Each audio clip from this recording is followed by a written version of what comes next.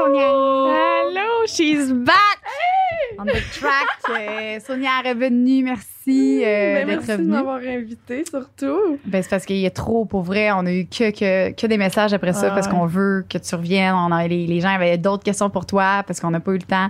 Même encore là, après aujourd'hui, ça se peut qu'on ait encore des millions d'autres. Fait que merci d'être là. Et moi, la première question qu'on se posait, en fait, c'est qu'on voulait savoir, c'est quoi les répercussions que ça a eu sur toi, dans ta vie, dans ton travail, le fait que tu es venue au podcast. Hey, tellement, là, je sais même pas par où commencer.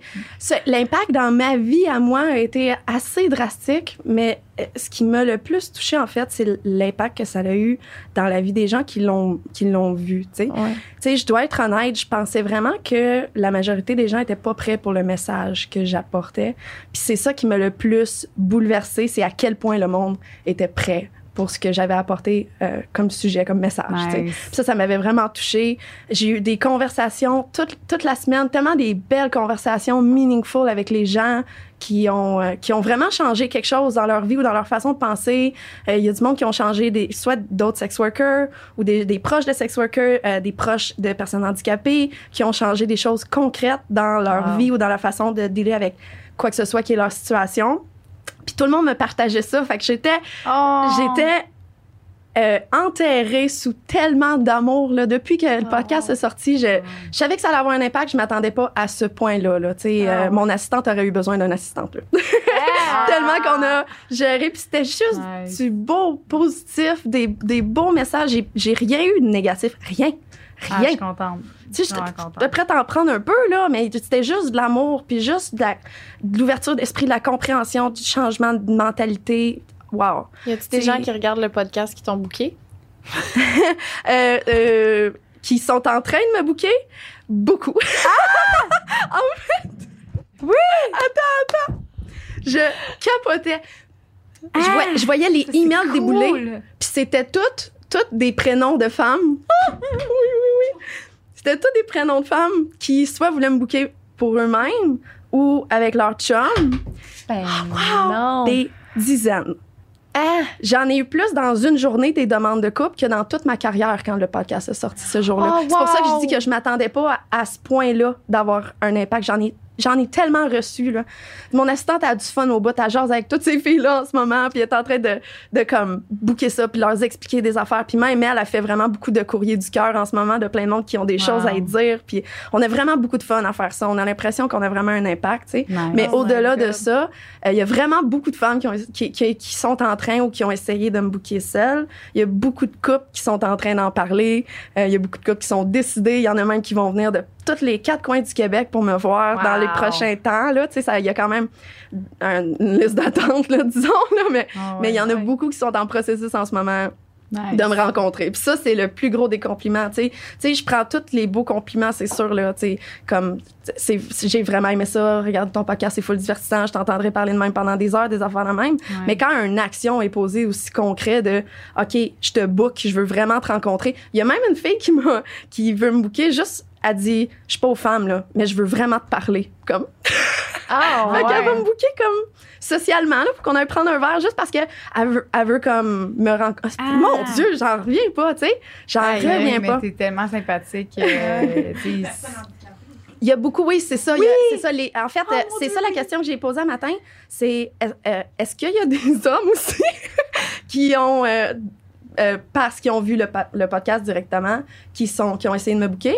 Puis, il y a eu quelques personnes handicapées, mais à part ça, il n'y a pas d'hommes du tout. C'est tous des couples ou des femmes ou des personnes handicapées. J'ai fait beaucoup de belles découvertes de plusieurs personnes handicapées que je vais rencontrer bientôt, qui viennent encore de plusieurs places du Québec, qui m'ont découvert à cause de ça. Ça, j'aime ça. Ça, je suis contente. Je sais pas comment gérer tout cet amour-là. Pour être honnête, là, j'étais pas prête à ce que ça m'a apporté comme amour. Très contente. Puis même sur mon OnlyFans, tu sais, c'est toutes des... c'est toutes des Amélie, des Marie-Ève, puis tu sais, c'est toutes des noms féminins qui s'ajoutent sur mon OnlyFans.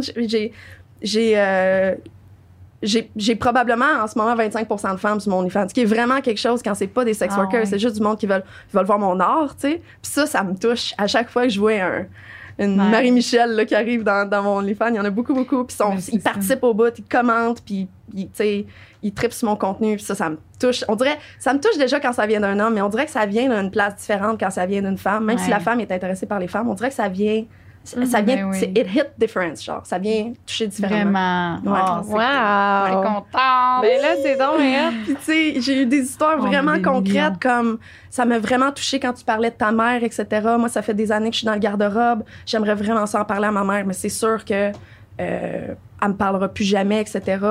Puis après ça, cette personne regarde le podcast. Puis 1 heure plus tard, je reçois un message, je l'ai dit à ma mère. Oh, wow. Puis ça me... Tu sais, puis oh mon Dieu, ça, c'est le bout qui me touchait le plus dans tout ce qui est arrivé, en fait. Mais c'est parce qu'elle dit, tu sais, maintenant qu'elle sait... Puis elle a bien réagi en plus, la mère, là. Nice. Maintenant qu'elle sait pas à quel point qu'on va être plus proche à partir de maintenant. Tu sais, toutes les fois que je vais vouloir aller chez eux, mais que je peux pas lui dire que je m'en vais travailler après, je vais pouvoir la voir vraiment plus souvent. Notre relation va vraiment s'améliorer. Tu sais, j'aurais plus besoin de tout le temps cacher quelque chose. Ouais. De dire, hey, tu s'en vas où? Pourquoi faut que tu partes à cette heure-là? C'est ça. Ben là, ou genre, je peux pas venir chez vous en fin de semaine, puis elle sait que c'est parce qu'elle a un call une de ces soirées-là, il faut qu'elle parte, puis elle a pas d'excuses à donner à sa mère, tu sais. Là, elle a plus besoin de faire ça. Fait que, tu sais, ça a changé des vies d'une façon que des relations. Wow, it was all worth it. Juste pour ça, genre, ça valait la peine. C'est juste pour ça, mais après ça, il y a eu plein d'autres affaires. T'as-tu réécouté le podcast? 8 fois à peu près. Ah ouais? Puis, en fait, c'est le deuxième podcast auquel je participe, puis le premier, je l'ai jamais réécouté. OK. Je serais pas capable. Tu sais, je suis pas une personne qui... je sais que je me suis fait beaucoup dire que je communique bien dans les derniers temps, mais moi, en tant que bonne communicatrice, quand je regarde ça, je vois juste... Tu sais, je peux pas le regarder sans... Tout le monde est sa pire critique, là, tu sais. Fait que je savais que j'allais le regarder une fois, puis j'avais besoin du soutien de mon assistante qui était là avec moi, puis qu'on allait le regarder une fois, puis finalement, c'était vraiment mieux que ce que je pensais. J'avais tout le temps de quoi de nouveau à trouver là-dedans, puis ça, c'est rare parce que je suis une personne extrêmement perfectionniste, mais j'ai rien à redire. J'ai dit ce que je voulais dire, puis j'ai pas rien dit que je regretterais d'avoir dit, tu sais, parce que j'ai pas beaucoup de filtres, comme vous avez pu remarquer. Non, c'est parfait. C'est excellent. Moi, j'ai eu que des bons commentaires aussi sur ça. Là.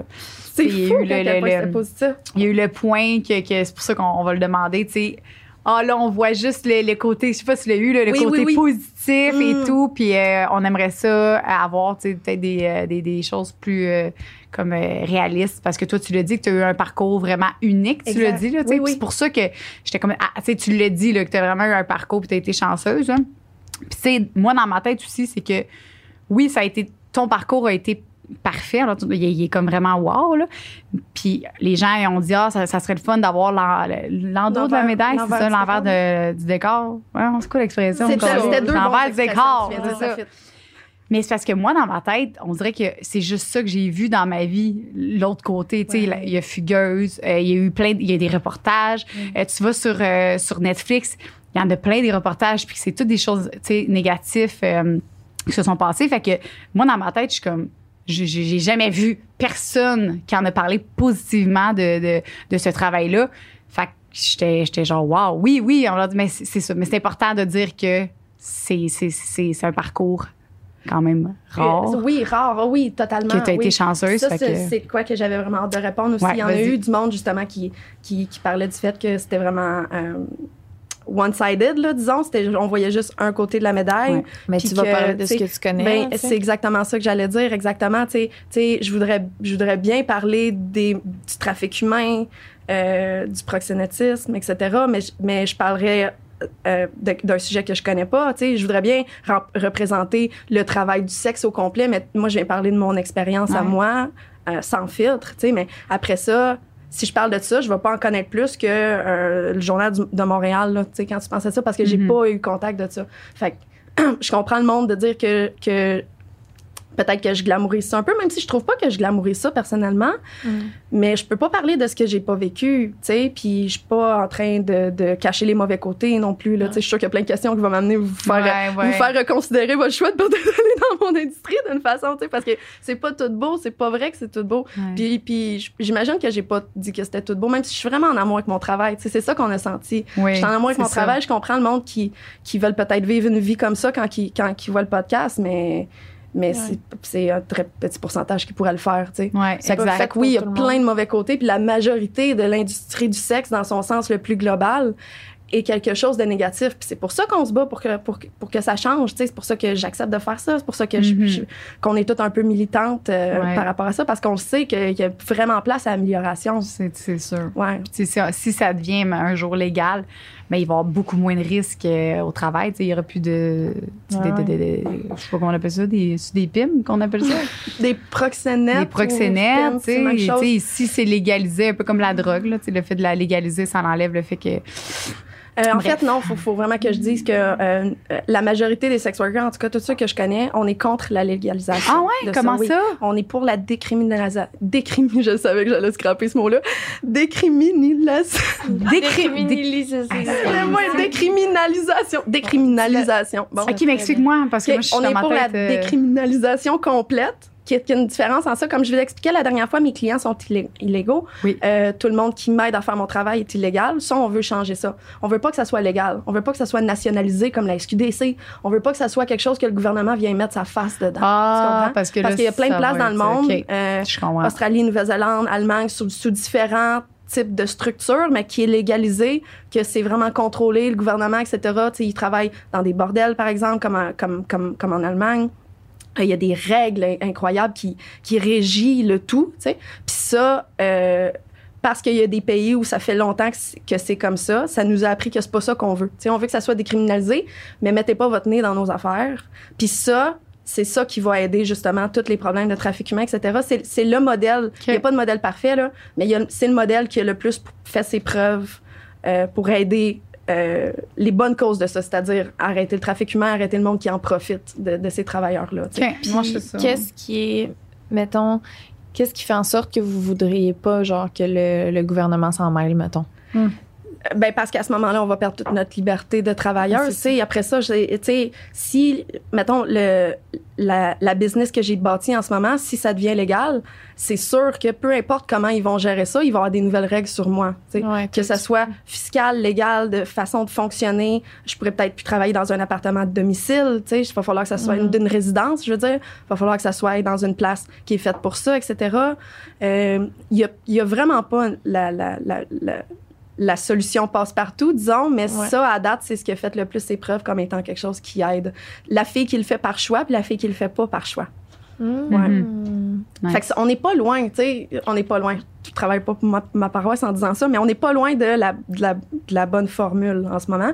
Mais légalisation, tout le monde est contre ça. Parce que ça apporte toutes sortes d'affaires. C'est comme le pote qui est de la SQDC ici, mais tu t'en vas en Ontario, par exemple, puis c'est toutes des petites business séparées. C'est sûr qu'ils gèrent ça différemment quand le gouvernement n'a pas à tout régir ça. Là, c'est ça. Est-ce que quand tu as réécouté le podcast puis que tu es venu la dernière fois, t'as-tu comme écouté ça puis fait « Hostie, il y a de quoi que j'aurais tellement aimé dire que j'ai oublié » ou que, tu sais, mettons, avant de s'en aller dans la question, là, genre quelque chose que... C'est une bonne question. Il y en avait plein, mais... Il y en avait plein, c'est ça, on dirait que ça me vient pas. Peut-être ça va te revenir. C'est ça, ça va sûrement me revenir. Ça va des questions. Mais c'était un peu ça qui m'avait le plus impressionné. Comme j'ai pas autant de choses à dire, j'ai vraiment touché les gros sujets que je voulais toucher. Oui, clairement. Puis j'ai rien dit qui était tant choquant, là. Non. Mettons, je laisserais pas mes parents l'écouter. Hashtag gangbang, ça a marqué l'imaginaire. Je voulais vraiment pas qu'elle sache pour les gangbangs. C'est vraiment ça. Fait que j'ai envoyé des bouts. Elle était bien contente. Elle voudrait pas l'écouter non plus. Pour ce bout-là, c'est trop graphique. Elle veut pas voir ça, tu sais. Non, c'est clair. Je comprends. All right, on va aller avec les questions. Vas-y, Lison. Je n'ai vu une tantôt, fait que je vais dire celle-là parce qu'on parle de gangbang. Il y a quelqu'un qui a demandé, à part la blessure que tu as eue dans ce gangbang-là, est-ce que tu as déjà été blessée au travail? Genre une... Ben oui. J'aimerais ça retrouver la question. Comment? Je viens de catcher que j'avais pas fini l'impact que ça a eu personnellement, mais on peut revenir à ça plus tard. Je viens de réaliser que c'est le bout le plus pertinent de l'impact que ça a eu. Je serais... Si tu veux... vas-y. Puis on va l'oublier. C'est juste que ça a changé beaucoup de choses très, très... Qui est vraiment intime à moi, là. Vas-y. Toute ma famille le sait maintenant. Ouais, il y a plus de papa, de frère qui ne sait pas. Oh, shit! Ouais. Puis? Ouais. C'est quoi la réaction? En fait, j'ai eu comme quelques commentaires de personnes de ma ville que j'ai pas vues depuis longtemps. Puis là, je me suis rendu compte que ça allait se passer vite. Puis, il était pas question qu'elle prenne ça par quelqu'un d'autre que moi. Fait que j'ai appelé ma mère, on a fait une réunion. Puis on a décidé, OK, toi, t'appelles ton père, moi, j'appelle ton frère. Fait que toi, t'as appelé ton... J'ai appelé mon père. Puis ma mère a appelé mon frère. Puis, wow! Ah ouais? Wow! Okay, mon frère, premièrement, c'était lui que ça me stressait le plus depuis des années. J'ai des attends. Mon frère a eu une réaction neutre au début, tu sais, il a pas mal rien dit, mais il était comme, c'est pas grave, tu sais, c'était rien. Même ça, je croyais pas ma mère, je pensais qu'elle me cachait, qu'il avait pété sa coche ou quelque chose, tu sais, mais non. Puis il y a une couple de jours, il a tenu à faire sûr que je savais qu'il était pas fâché, comme. Puis ça m'a full touché parce que c'est pas une personne avec une genre d'ouverture d'esprit qui comprendrait, en tout cas, ce que je pensais. Fait que c'était vraiment rassurant que ça, c'est réglé, qu'il y a personne qui va aller y dire, puis qui va l'apprendre par quelqu'un d'autre, qui va l'apprendre, tu sais, sur whatever. Fait que ça, j'étais super contente de ça. Fait que moi, j'ai appelé mon père. Je savais pas que ça allait être aussi intense de l'appeler, mais finalement, je pleurais ma vie. Puis je disais que, tu sais, il y a quelque chose qui se passe de gros en ce moment, puis que ça risque de venir à ses oreilles, puis que je voulais que ça vienne de moi. Puis là, je faisais une grosse histoire à propos de ça. Puis à un moment donné, il était comme abouti, tu sais, dis quelque chose. Puis j'étais comme, il faut que je te dise qu'est-ce que je fais dans la vie, tu sais. Puis là, j'ai dit, ben, tu sais, je suis une travailleuse du sexe. Je ris, je pleure pas là. Parce que sa réaction a été asti que je suis soulagée. Ah oui? Puis ça, je m'en suis pas encore remis, comme vous pouvez voir dans ma face. Il dit, je suis tellement soulagée. Je suis comme, quoi? Ben, je m'attendais à toutes les raisons. Qu'est-ce que tu pensais? Savez-vous ce qu'il pensait que je faisais dans la vie, les filles? Ben voyons. Ben, qu'est-ce que dans ma tête? Il pensait que j'étais une mule à drogue. Ah! Il pensait que je transférais de la... Je voyage énormément, puis il voit que je fais de l'argent. Puis sa théorie fait vraiment du sens quand tu y penses. Tu sais, je suis tout le temps en Afrique, partout, puis dans des places qui coûtent cher, puis je fais trop d'argent pour le métier qu'il pensait que je faisais. Tout le long, il pensait que... Le dernier podcast, j'avais dit, il voit pas vraiment loin, il pose pas de questions. C'est pour ça qu'il posait pas de questions. Il était sûr que j'étais une mule, que je faisais du transport d'héroïne international. Ça faisait longtemps qu'il pensait ça, lui-là. Des années! C'était tellement drôle! Aïe, aïe! Je capotais quand j'ai ça. Fait qu'il était vraiment content. Ah, ça, c'est hot. Ben, Fait que tout ce temps-là, je pensais qu'il s'en doutait, qu'il voulait pas le savoir. C'est pour ça qu'à chaque fois que je parlais de, tu sais, je m'en vais telle place, il posait jamais pourquoi, quoi, tu sais, comme c'est quoi tes fonctions. Puis c'est parce qu'il voulait vraiment pas poser de questions parce qu'il avait peur de la réponse. Il pensait que la réponse allait être.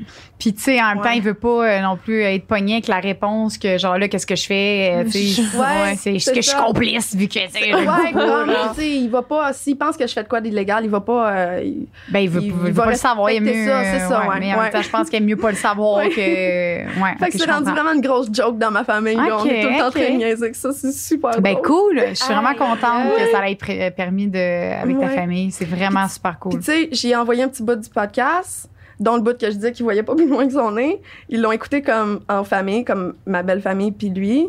Puis il y a eu une réaction comme émotive. Ça, c'est sûr que ça n'a pas passé direct, là, tu sais. Quand il a vu ça, il s'est mis à pleurer. Puis là, ben, je textais avec ma belle-sœur qui était comme, hey, moi, je le savais tellement que tu faisais ça, mais je voulais pas te le dire. Tu sais, comme, ton père, il braille. Je suis comme, mais pourquoi il braille? Comme, y a-tu stress? Tu sais, elle dit, ben, parce qu'il est sensible en tabarnak, là, c'est juste ça, tu sais. Fait qu'après qu'il ait pleuré une shot, il était un peu mal à l'aise, il voulait pas poser de questions. Fait que le deal, c'est que ma belle-sœur va écouter le podcast puis il va y poser ses questions. OK. On a trouvé une façon de fonctionner avec ça. Puis quand j'y ai dit, tu sais, vraiment les détails de ce que je fais, que j'ai une business, que, tu sais, je participe à ce podcast-là, je change des affaires, tu sais, j'ai expliqué toutes les parties de ma carrière. Puis la dernière chose qu'il a dit en raccrochant, il dit, je suis crissement fière. Puis on dirait qu'il savait vraiment comment que ça allait me toucher en disant ça, c'est sûr, mais oh mon Dieu, je suis morte drette là, quand il a dit ça, tu sais, il aurait pu attendre avant de dire qu'il était prêt. Je sais qu'il va être fier, mais j'étais vraiment surpris que ça se fasse aussi vite, qu'il a compris puis qu'il a fait, je suis fucking fière. Nice. Fait que c'est réglé, toute ma famille le sait, puis tu sais, c'est tellement touchant d'une façon que puis personne peut m'enlever rien, là. Tu sais, déjà que j'étais intouchable d'une façon que, tu sais, you cannot hurt me in a way que je contrôle tout dans ma vie. J'ai une personne solide, épanouie, puis whatever, tu sais. Tu peux pas rien m'enlever, puis là, tu peux encore moins rien m'enlever, tu sais. T'as tout le monde qui est au courant. Oui, exact. Oui, sky's the limit, là. T'es parti, là. Aïe. Ce n'est que le début, j'espère, en tout cas. C'est fou. Je m'attendais pas à... Non, moi non plus. Right? quelque chose d'aussi gros, là, je veux dire.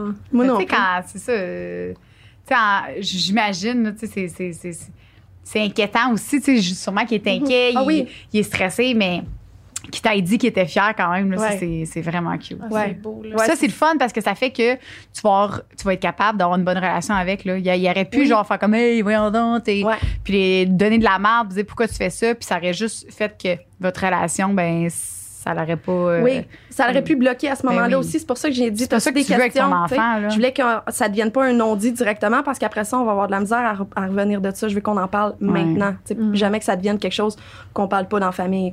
Puisque ça serait encore plus grave qu'ils ne le sachent pas. T'sais. Parce qu'en tant que parent, tu veux t'assurer que ta fille, on s'entend, mettons, si ma fille elle m'annonce ça, ça sera pas genre, je vais avoir des questions à y poser, c'est sûr, puis je vais m'assurer que en même temps, je peux pas lui donner de la merde, je peux pas, sinon elle va juste se fermer à moi, puis c'est là que ça peut être dangereux, parce qu'après ça, tu n'as plus de contact avec tes parents, puis c'est supposé être eux qui sont là pour toi. C'est hyper important, c'est ça, j'aurais pas laissé faire ça. Là. Puis, ils niaisent déjà à propos de ça. À chaque dimanche, je m'écris d'aller à la messe parce que j'en ai esti à confesser, genre. Wow! Ben là, t'es allée l'autre fois, je t'ai vu. À la messe? Ben oui. C'est des vieilles photos, ça, les photos à l'église? Ouais. Non, c'est des vieilles photos, mais oui, j'ai loué une église. T'étais à la messe, mais pas pour te confesser. J'étais à la messe, mais je me suis fait pogner par le curé, par exemple, mais c'était pas prévu. Mon Dieu. On a loué l'église, puis le curé était censé savoir ce qu'on faisait là, tu sais. C'était pendant COVID, fait que c'était pas tant cher, c'était cher, là, mais c'était, tu sais, on faisait une grosse production OnlyFans dans une église, une cathédrale, c'était pas une église, c'était énorme. Puis, à un moment donné, le curé a fini par rentrer. Je l'entendais parce que j'étais tout nu.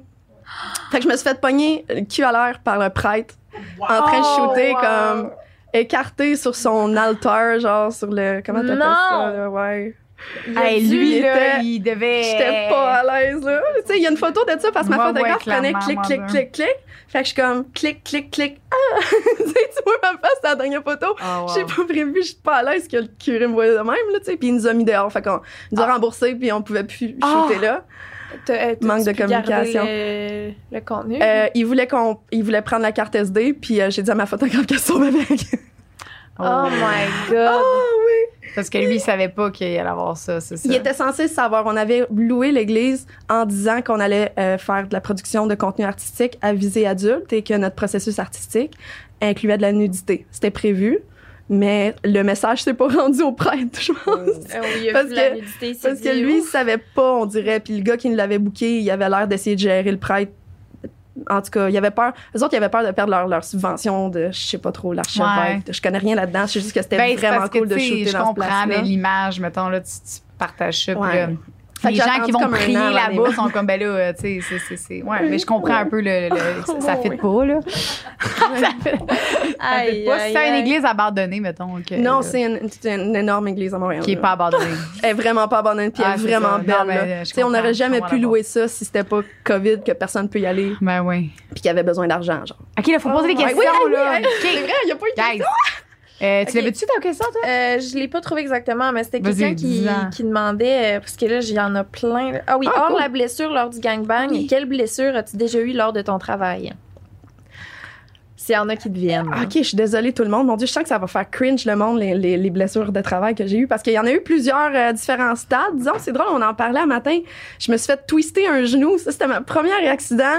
Oui, OK, ben tu veux, ça, je disais par cringe, le monde va commencer à pas aimer ça parce que ça va en dégringolant. Hein? OK, fait que le twistage de genou, c'était au début de ma carrière. C'était mon premier accident de travail. Puis j'étais en mode, mettons... comment j'expliquerais bien ça? À quatre pattes, mettons, mais sur un bac bleu, mettons. Fait que j'étais comme mes genoux touchés à terre, mais j'étais comme à quatre pattes. Okay. Puis c'était une session d'impact play, fait que du caning, comme des coups de... Oui, c'est ça, ouais. OK. Puis, étant donné que mes jambes étaient comme ça, la personne a comme essayé de passer à côté de moi, s'est enfergée dans mes jambes, s'est pété la face dans le mur de briques. Puis mon genou a twisté, on l'a entendu twister, là. Non. Oh, c'était tellement malaisant. Le client a fallu qu'avec sa face, qu'il me prenne. Puis qu'il m'amène sur le sofa. Puis là, ben, ma journée était finie, là, tu sais. On venait juste de commencer. En plus, il se sentait tellement mal. Puis on en parlait tantôt parce que ce client-là, je me souviens que c'était vraiment cute. Il a dit, ta journée de demain, elle vaut combien? Je te la paye. Tu sais, je sais que c'est à cause de moi que tu pourras pas aller travailler demain. Je t'amène à l'hôpital s'il faut, mais dis-moi combien tu vas faire demain. Je vais te le donner en cash, tu sais. Puis j'avais trouvé ça vraiment cool.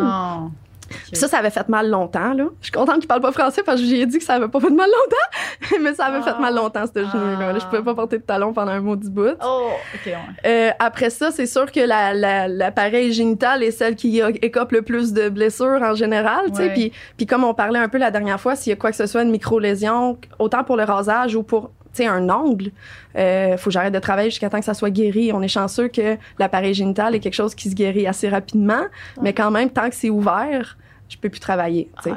Fait que si, tu sais, c'est déjà arrivé un pas pire finger bang, là, doigtage, là.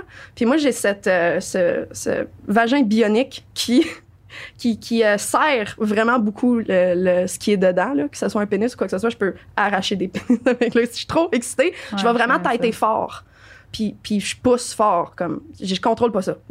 Fait qu'à un moment donné que ça poussait puis que la personne finger bang beaucoup, quelqu'un qui me connaît bien puis qui savait que c'était ça que je voulais à ce moment-là, disons, c'est comme sorti au même moment puis il est comme rentré avec ses ongles puis il m'a... Je suis désolée tout le monde, mais ça m'a arraché l'urètre, genre. OK. On a entendu cric, puis j'ai failli perdre connaissance, là. J'ai jamais rien vécu de mal dans ma vie, là. Tu sais, fait que c'est arrivé des accidents comme ça. Mais une question de marde. Mais c'est pour ça qu'au début, j'étais comme, je suis désolée pour tout le monde. Si c'était trop hardcore, vous pouvez couper ce bout-là. Parce que personne ne va aimer s'entendre ça.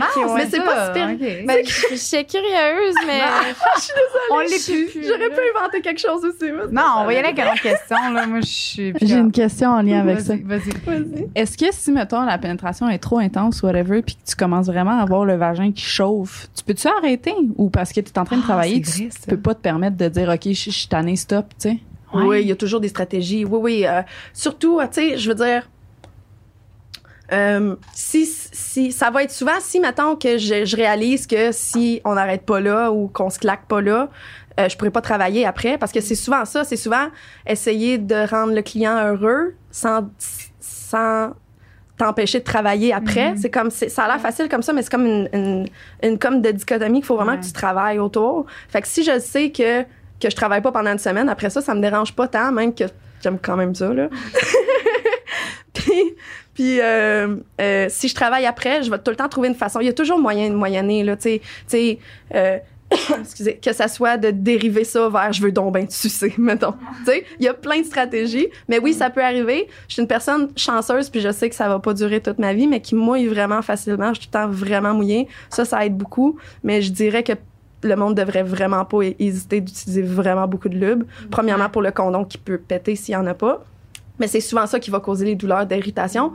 Ou si tu t'as travaillé trop. Tu sais, dans le temps que j'étais d'une agence, quand on travaillait beaucoup, ça peut arriver à la fin de la journée, c'est pas la faute du gars-là, c'est le gars d'avant, mais ça, c'est irrité en maudit, là. Fait que oui, il y a des irritations vaginales vraiment, vraiment souvent. C'est pour ça qu'on a des trucs aussi pour ça. Souvent, le lube est comme numéro 1, là, tu sais. On a tout le temps du lube ben proche, là. Nice. J'ai une question en lien avec ce que tu veux dire. Est-ce qu'un client peut te payer assez cher pour que tu ne mettes pas de condom? Ou genre, si, mettons, il se fait tester. C'est bon comme question. Je suis contente d'avoir répondu ça. Mais c'est tellement non, là. Ah ouais? Ah ouais, t'es surpris pour vrai? Ouais. Moi, dans ma tête, tout un prix, tu sais. Pas ça. Non, mais tu mettons, il arrive avec ses tests. Donne-moi ta vie, donne-moi ton âme. On s'en sacre. C'est tellement un risque qu'on n'est pas prêt à prendre dans notre industrie, là. Cool. Tellement. Puis ça, c'est vraiment... Puis j'ose jamais parler pour les autres dans mon industrie. Mais là, je me le permets de parler pour les autres dans mon industrie. Il y en a pas une qui va accepter ça. Peu importe l'argent que tu vas amener, on prend ça hyper au sérieux. S'il y a un client qui fait juste... Puis ça, on est comme dompté dès le début de notre carrière que c'est catégorique comme ça. Si un client, pendant, avant, après, fait même juste une allusion à enlever le condom ou faire « Ah, j'aime pas ça, le condom », ou on peut-tu... Quoi que ce soit, même une petite allusion, il est blacklisté de la ville. Il n'a pas le droit de mentionner le condom. Sinon, si moi, ça m'arrive, puis ça m'arrive jamais, je suis vraiment chanceuse, là, ça m'est arrivé une fois au début de ma carrière, mais on prend ça extrêmement au sérieux. Si ça m'arrive aujourd'hui, je vais dire non poliment. Si c'est fait poliment, je vais dire non poliment. Je vais finir le call en watchant le gars beaucoup, parce qu'il y a aussi des stealth, que ça s'appelle, hein, qui l'enlèvent sans te le dire. Ça, c'est des histoires qu'on entend dans notre industrie.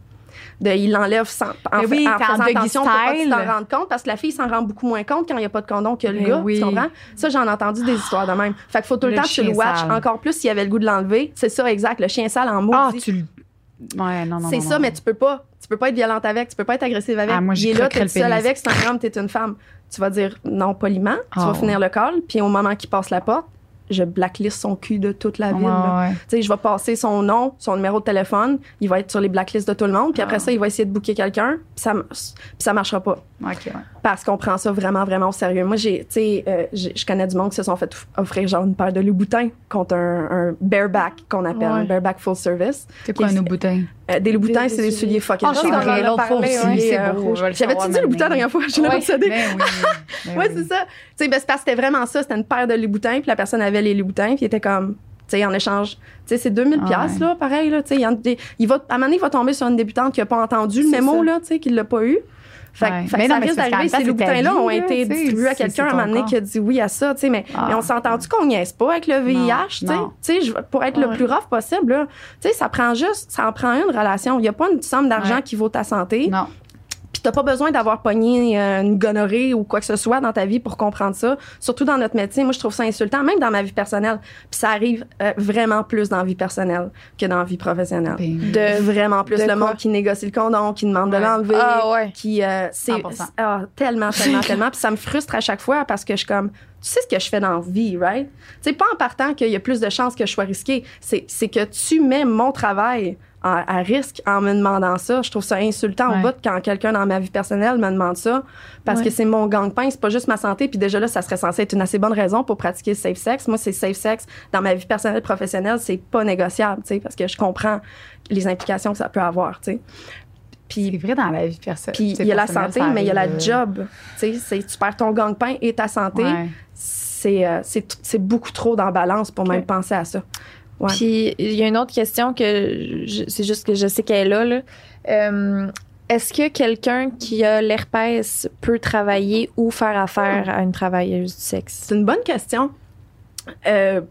J'imagine que la majorité du monde dirait je ne sais pas, tu sais, parce qu'ils sont comme pas au courant. Puis je dirais que selon mes connaissances, parce qu'on est tous un peu des spécialistes des TSS, là, d'une façon. Quand on pense à ça, on n'a pas le choix de s'informer. L'herpès est une maladie que, si je ne m'abuse, ne peut pas être transmise s'il n'y a pas une éruption. Fait que je suis... Puis, tu sais, il me semble qu'il y a comme une personne sur 2 ou 2 personnes sur 3, quelque chose comme ça, qui a l'herpès simplex génital, mettons. Même pas, on parle même pas de feu sauvage, juste génital. Fait que tout le monde, presque tout le monde l'a en deux d'une façon. Je pense que tout le monde là, mais... Moi, je connais des travailleuses qui ont déjà eu une éruption, ça veut dire que tu l'as, tu comprends? Tu vas l'avoir toute ta vie, même si t'en as une, qui font encore leur travail, puis ça change rien, tu sais, au moment que c'est une éruption, ils vont pas travailler pas quand c'est ça, de toute façon, je suis pas mal sûre qu'ils pourraient pas, là, j'imagine que ça mais fantasion le avant quand même, je pense qu'il y a, tu sais, il y a temps avant, fait que c'est comme un peu touché, là, genre quand, mais tu sais, mettons, genre, moi, j'ai des feux sauvages. Genre, si je suis fatiguée, si je suis full stressée. Le soleil. Mais je le sens. Genre, je le sens avant même qu'ils sortent, là. Fait que, tu sais, je prends pas de chance. Puis là, tout de suite, je mets mon produit pour pas qu'ils sortent. Tu prends une Valtrek, genre, là? T'as ça? Moi, c'est vraiment, je sais pas comment ça s'appelle, là. C'est une petite pilule bleue, là. Ah oui, c'est ça. Ouais, c'est ça. Fait que ça, moi aussi, quand j'ai des feux sauvages, c'est ça que je fais. Puis c'est pour ça que j'en ai pas. J'en ai jamais qui sort parce que je le vois, je le sens, ça pique très, très temps par temps. Puis cette pilule-là, ça fait que aussi la charge virale est complètement à zéro. Fait que même si, tu sais, j'encourage personne, je tiens à dire, mais même si t'avais un feu sauvage puis tu travaillais, tu pourrais pas le transmettre, genre. C'est ça, je me suis fait dire par un médecin. Je tiens à dire, je suis pas médecin, là. Ouais, c'est ça. On prend pas de chance pareil. Mais non. Puis de toute façon, c'est pas beau. Tu sais, tu ferais pas ça. Je pourrais pas. Non. Parce que, tu sais, ça. C'est louche en maudit, si t'arrives. Fait que de toute façon, ça me fait un congé. J'ai la misère à prendre des congés dans la vie. Fait que, tu sais, les 2 fois par année que j'ai un peu sauvage, t'en profites. Moi, j'ai 2-3 semaines de congé jusqu'à temps que ça paraisse plus du tout, là, tu sais. Fait que, fait que j'imagine que, étant donné que tout le monde, là, d'une façon ou d'une autre, tu sais, que ce soit oral, génital. C'est juste pas de. Je suis sûre qu'il y en a plein qui travaillent, même dans le milieu de la porn. Je suis sûre que c'est accepté d'avoir ça si t'as pas d'éruption, genre. Mais c'est une très bonne question, en fait. Je l'avais pas prévu, celle-là. Est-ce que je peux poser une autre question? Mais je veux dire, je sais qu'il y en a plein du public, là, mais là, ça me fait monter des affaires. Vas-y. Tu sais, t'as dit, genre, un feu sauvage, pas bien beau, puis c'est vrai, mais là, ça m'a fait penser, est-ce qu'il y a des standards physiques pour être une travailleuse du sexe? Tu sais, est-ce que t'as pas le choix de te raser? Est-ce que t'as pas le choix de faire tes ongles, d'avoir des cheveux longs? Tu sais, j'adore vos questions, les filles! Mais là, moi, j'en ai pas posé encore. C'est super bon! Je suis sûre qu'il va être super bonne. Ouais, attends, j'en trouve des bonnes. C'est intéressant, c'est vrai. C'est extrêmement intéressant. En fait, c'est la chose qui m'a le plus, tu sais, en tant que fille qui vient d'une petite ville, là, c'est ça qui m'a le plus surpris à propos de notre industrie, c'est qu'il y a quelqu'un pour tout le monde. Tu sais, puis je me souviens que, mettons, c'est arrivé que quand ma mère venait de savoir ce que je faisais, on croisait une fille sur la rue, puis j'étais comme, hey, elle aussi, comme dans mon métier, telle affaire. Elle était comme, ouais, elle peut faire ça, tu sais. Parce que ma mère avait pas compris que c'est pas juste des bimbos. Tu sais, de toute façon, c'est pas juste des filles qui sont conventionnellement belles ou esthétiques comme on le voit sur Instagram, qui peuvent faire ce travail-là. C'est ça. On en a de toutes les grandeurs, toutes les grosseurs, toutes les couleurs de peau, toutes les pilosités aussi, hein. Il y en a vraiment beaucoup que c'est ça leur brand, qui sont all natural, tu sais, qui ont du poil en dessous des bras, qui ont du poil au pubis, etc. Il y en a de tous les genres, oui, de toutes les orientations sexuelles. C'est ça qui est beau, c'est que j'en ai pas vu un genre, une ethnicité ou une langue, quoi que ce soit. Il y a de tout pour tout le monde parce que je sais que les gens qui aiment la fille mince, blonde, pas de stretch mark, prend vraiment beaucoup de place dans la parole publique, mais c'est pas vrai que c'est un standard, là. Tu sais, j'ai des amis qui sont BBW ou curvy, qui font mon métier, qui sont populaires au point que tout le monde a ma grosseur, ils les envient, là. Tu sais, ils ont une business, tu sais. Fait que il y a du monde qui me regarde moi, puis je suis tellement pas leur genre, comme, et vice-versa. Fait qu'on associe vraiment tout le monde qui aime la même préférence, mais c'est pas vrai, c'est vraiment pas vrai. Il y a de tout pour tout le monde. Ah, ben moi, je trouve pas ça surprenant. C'est pas une plus grande proportion non plus qui sont conventionnellement belles. C'est vraiment kiff-kiff. Ouais. C'est parfait, ça. Wow! Puis de tous les âges aussi, hein. Il y en a de 18 à 60, là. C'est aussi les âges. Ouais. C'est hot! C'est quoi les formations que tu as suivies pour améliorer tes pratiques sexuelles? C'est bon, ça? Les pratiques sexuelles, tu veux dire par rapport au travail du sexe? Les formations que tu as eues? Ouais. J'ai eu des grosses formations vraiment poussées sur tout ce qui a rapport avec le BDSM, mais je suis pas sûre que c'est ça la question. Ouais, tes pratiques sexuelles, fait que sur le BDSM. On vient tout avec un mentor, hein. C'est tout le temps notre mentor qui va nous apprendre des affaires. Souvent, tu vas apprendre en ayant des duos, fait que des threesomes avec des collègues, etc. Oui. C'est comme ça que tu vas apprendre comme ton métier, tout ce qui est par rapport au travail du sexe, disons. BDSM, soit que tu te connais avant ton travail ou que tu vas chercher une formation. Moi, j'ai été chercher une formation parce que je voulais vraiment apprendre la domination. C'est le bout de ma carrière que j'étais pas à l'aise, confortable, puis que j'avais pas assez de connaissances en. Fait que j'ai été comme trouver la meilleure dominatrix du Canada, genre. Puis l'ai comme un peu harcelée quand elle donnait des ateliers. J'ai dit « teach me », comme je voulais vraiment apprendre de elle. Puis elle a fini par me prendre comme protégée. Puis là, on a commencé des formations, des jours complets, théoriques, pratiques, grosse formation. J'ai tout appris. Là, je m'ai mis comme un diplôme à la fin. Wow! Ouais. Là, c'est une bonne amie de moi aujourd'hui. Mais ça, c'est de savoir où frapper sur quelqu'un jusqu'à, tu sais, tout ce qui est aiguille, feu. Ça peut vraiment pousser loin, là, tu sais, Fait que j'ai payé de ma poche pour pouvoir apprendre ça, puis pour être sûr qu'au moment qu'un client va me demander de le dominer, je vais pas blesser personne, je vais pas mettre personne en danger, tu sais, on sous-estime vraiment beaucoup les actes sexuels BDSM puis leur danger si on n'a pas la formation pour. Tu sais, une des choses qui est le plus commun, c'est le choking. Puis c'est probablement la chose qui tue le plus de monde, tu sais, dans le monde des pratiques sexuelles. Ça a l'air vraiment bénin, mais si tu ne sais pas qu'il faut pas pousser sur la trachée puis tu connais pas la technique pour arrêter le sang en tête, ça peut être vraiment, vraiment dangereux. Quoi? La façon que tu l'as dit. Arrête. C'est ça. Arrêtez le sang en tête. Moi, j'ai dit à mon chum, puis j'ai pas pensé. On peut pas mourir. Si tu pousses un petit peu trop fort. J'ai pas pensé. Mais dès que tu pousses puis ça change ta voix, genre, là, dans le milieu. Allô. Faut jamais pousser là-dessus, même pas un peu. C'est hyper sensible. C'est ses côtés. Okay. Anyway, personne doit prendre ça comme juste... Il y a plein d'autres affaires qu'il faut savoir à propos du strength. Vous venez pas d'avoir votre cours, là. Non, allez pas étouffer votre blonde en soir, s'il vous plaît. C'est important de prendre une bonne formation si tu veux pratiquer BDSM, clairement. Est-ce que tu as fait de la formation, on parlait de ça, peut-être un shibari? Ou non, ça t'intéresse pas? Il y en avait un petit peu dans ma formation de dominatrice, mais c'est tellement un monde en soi que ça aurait pris plusieurs jours encore de savoir ça. J'aime mieux me faire attacher qu'attacher. Okay. Mais maintenant, si j'avais une demande de faire du bondage sur quelqu'un, je peux m'en sortir pour que ça soit pas mal cute, mais je me considère pas comme une rigger, là, comme la personne qui connaît vraiment le bondage. Une rigger, c'est le terme pour une personne qui attache une autre personne. Puis la personne qui se fait attacher, c'est une rope bunny. I like that. Oui, hein? Tu sais, j'adore me faire attacher, me faire suspendre. C'est vraiment un gros fun. que j'avais ou que j'ai dans ma vie personnelle, disons, là.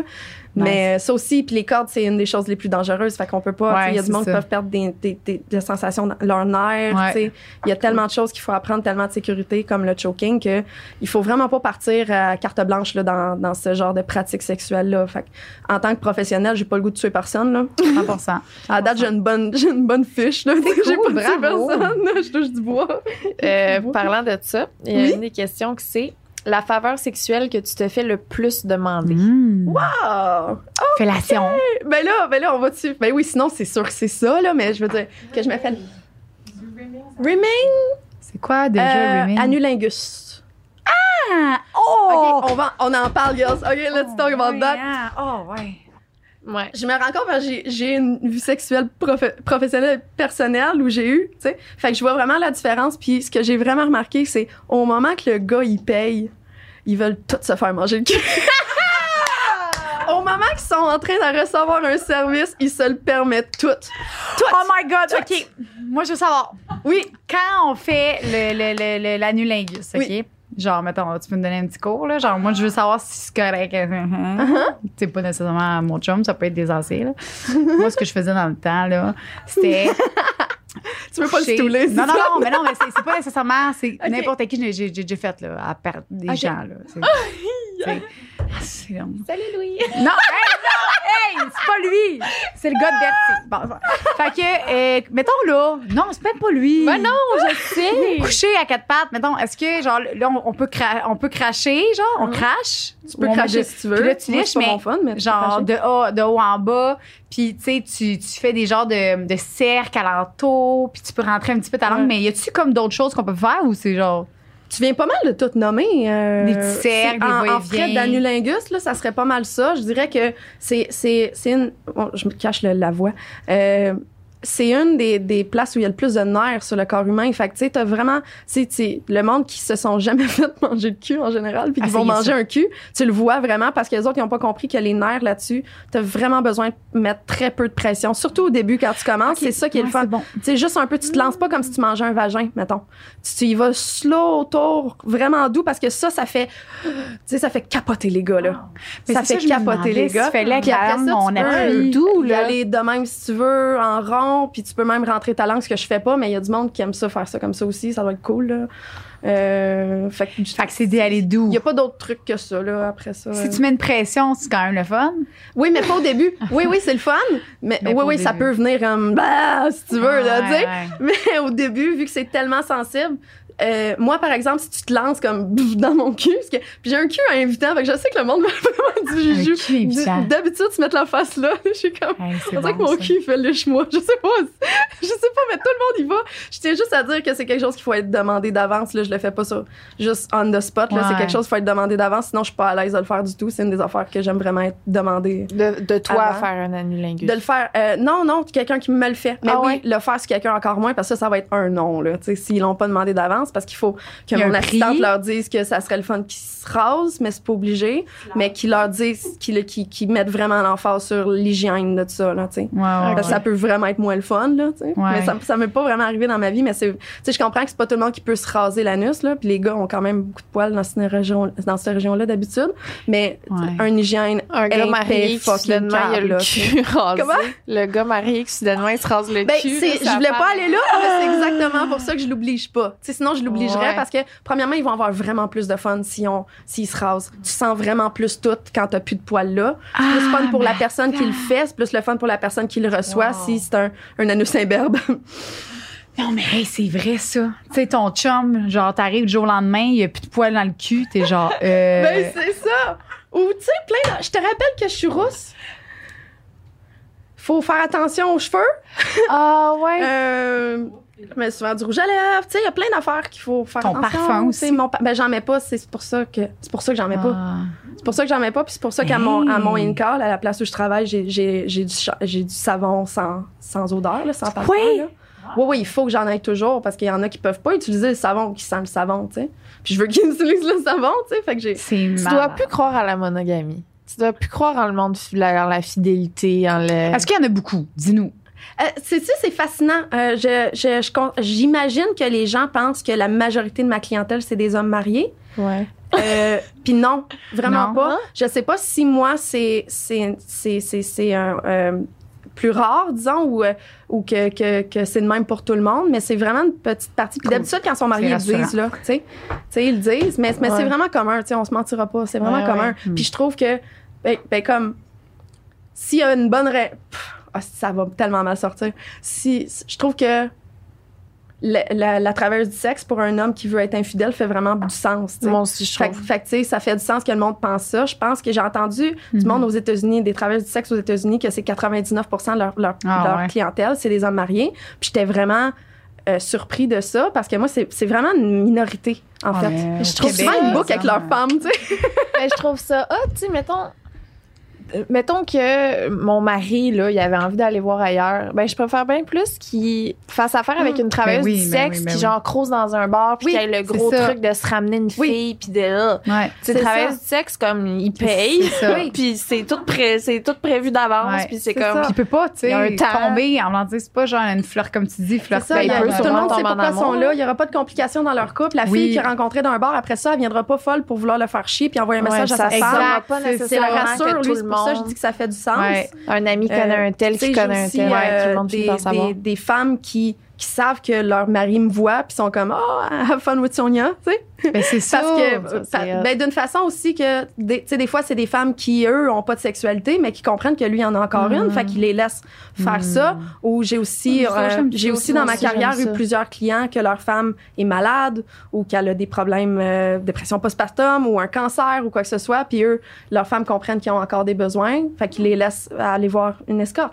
C'est aussi commun. C'est ça, c'est normal. C'est mieux que la femme le faire dans leur dos, mais tu sais, je juge personne. T'sais, oui, comme pour répondre à tes questions, oui, après avoir vu autant d'hommes qui semblent être des hosties de bons gars, là, tu sais, du monde de confiance, là, puis qui ont une complète double vie à l'insu de tout le monde, puis que tu pourrais jamais penser in a million years que ça serait comme ça, sa vie. Après n'avoir vu autant de ça, j'imagine qu'au moment que je vais être en couple, j'arriverai pas à faire confiance à la monogamie. Puis c'est pour ça que j'ai perdu la confiance en la monogamie. Je pense vraiment que c'est pas la façon que les gens devraient vivre en général. Ouais. Puis même si moi, en tant que personne, mettons, en couple, c'est pas nécessairement une relation ouverte que je veux, c'est ça que ça va être, parce qu'il n'est pas question que ça devienne des mensonges. Je veux que ça puisse être ouvert parce que je ne crois plus que quelqu'un, même la meilleure personne du monde, la personne la plus transparente, honnête, peut être fidèle.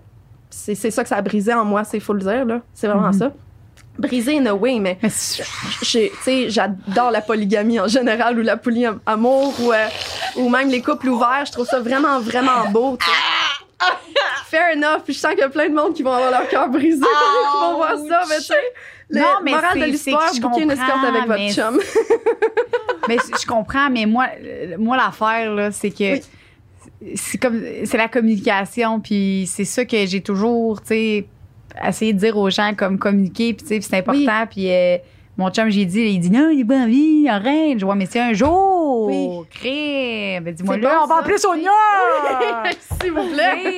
Fait que c'est mais ça, c'est la meilleure façon d'agir, d'après moi, je pense. Mais c'est ça, pour une fille qui n'a jamais été en couple, je trouve que je suis vraiment une bonne conseillère de couple. Ça en fait partie des bons conseils que tu peux donner. Puis on dirait que vu que j'ai dit que on dirait que même moi là, je trouve que c'est s'il y a une envie quelconque, au moins je sais que tu sais il y a quelque chose que je peux accepter. Mais comme tu dis, moi c'est le mensonge, puis c'est le fait que tu fasses ça dans mon dos que ça marchera pas là. Puis à la limite si tu veux faire un trip, ben inclus-moi.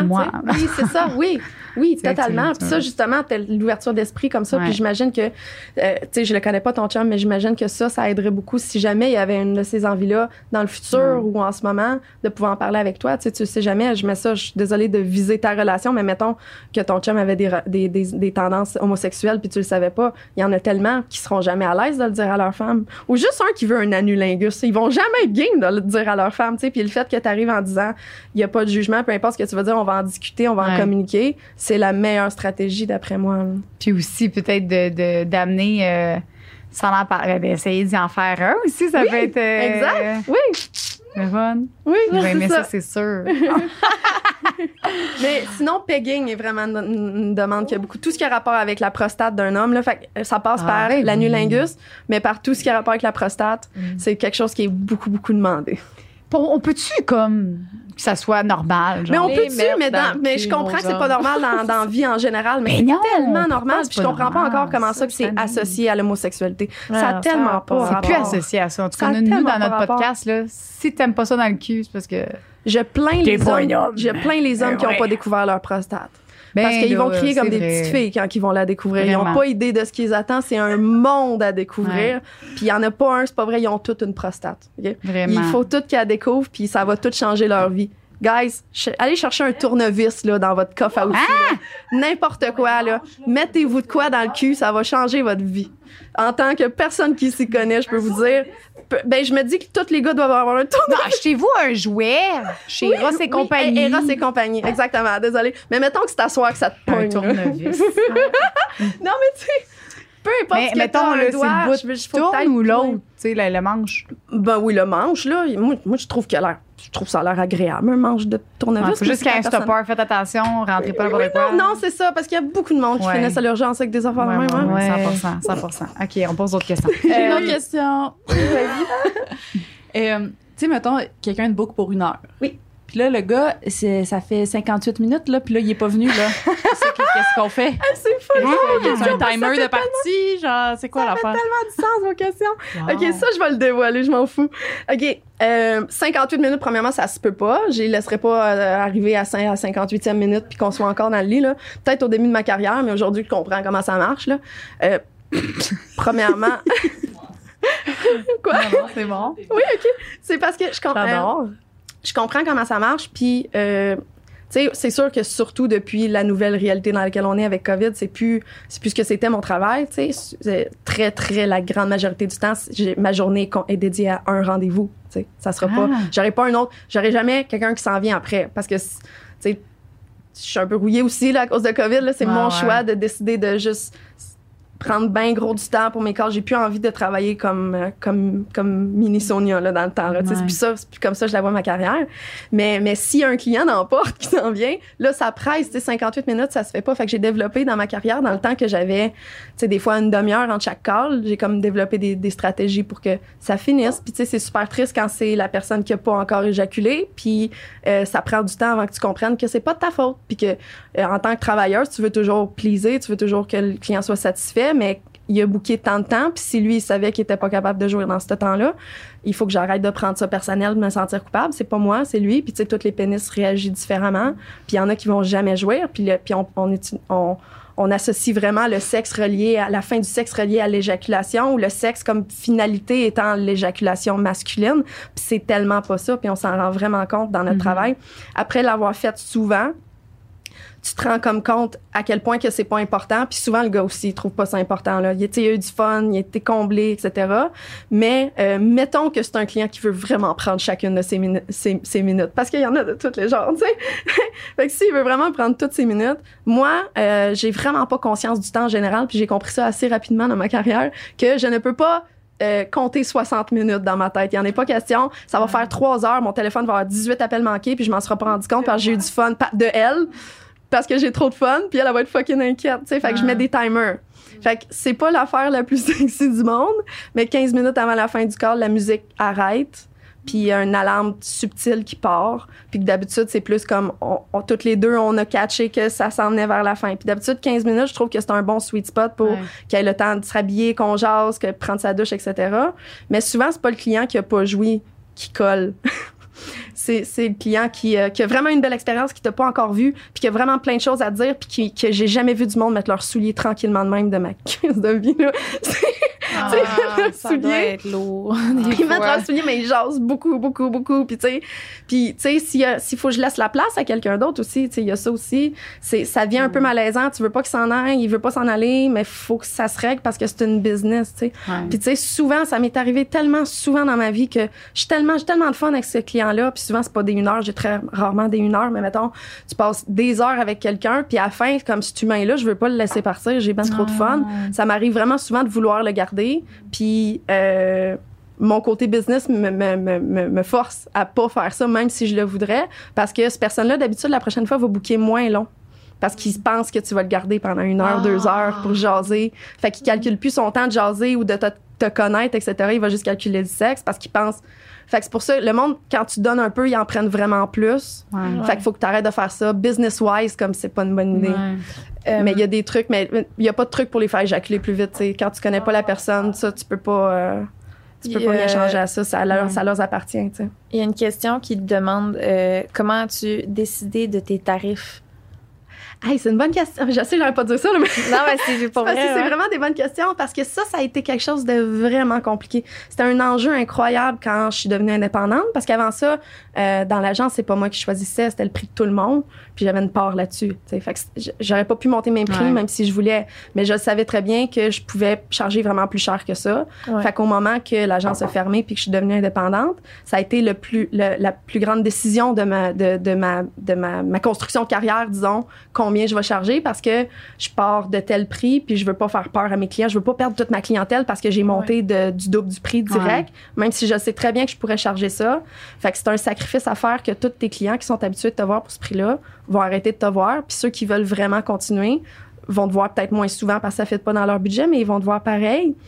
Puis c'est trouver le sweet spot entre ce que tu vaux, combien tu es prête à travailler, puis si tu es prêt à assumer ce prix-là, parce que c'est vraiment facile de monter son prix, c'est moins facile de le descendre. C'est comme bizarre. Comme je serais pas game de le descendre. Mais on le monte comme avec l'inflation, mettons. Là, j'ai déjà monté mon prix comme 1 ou 2 fois depuis que je suis indépendante.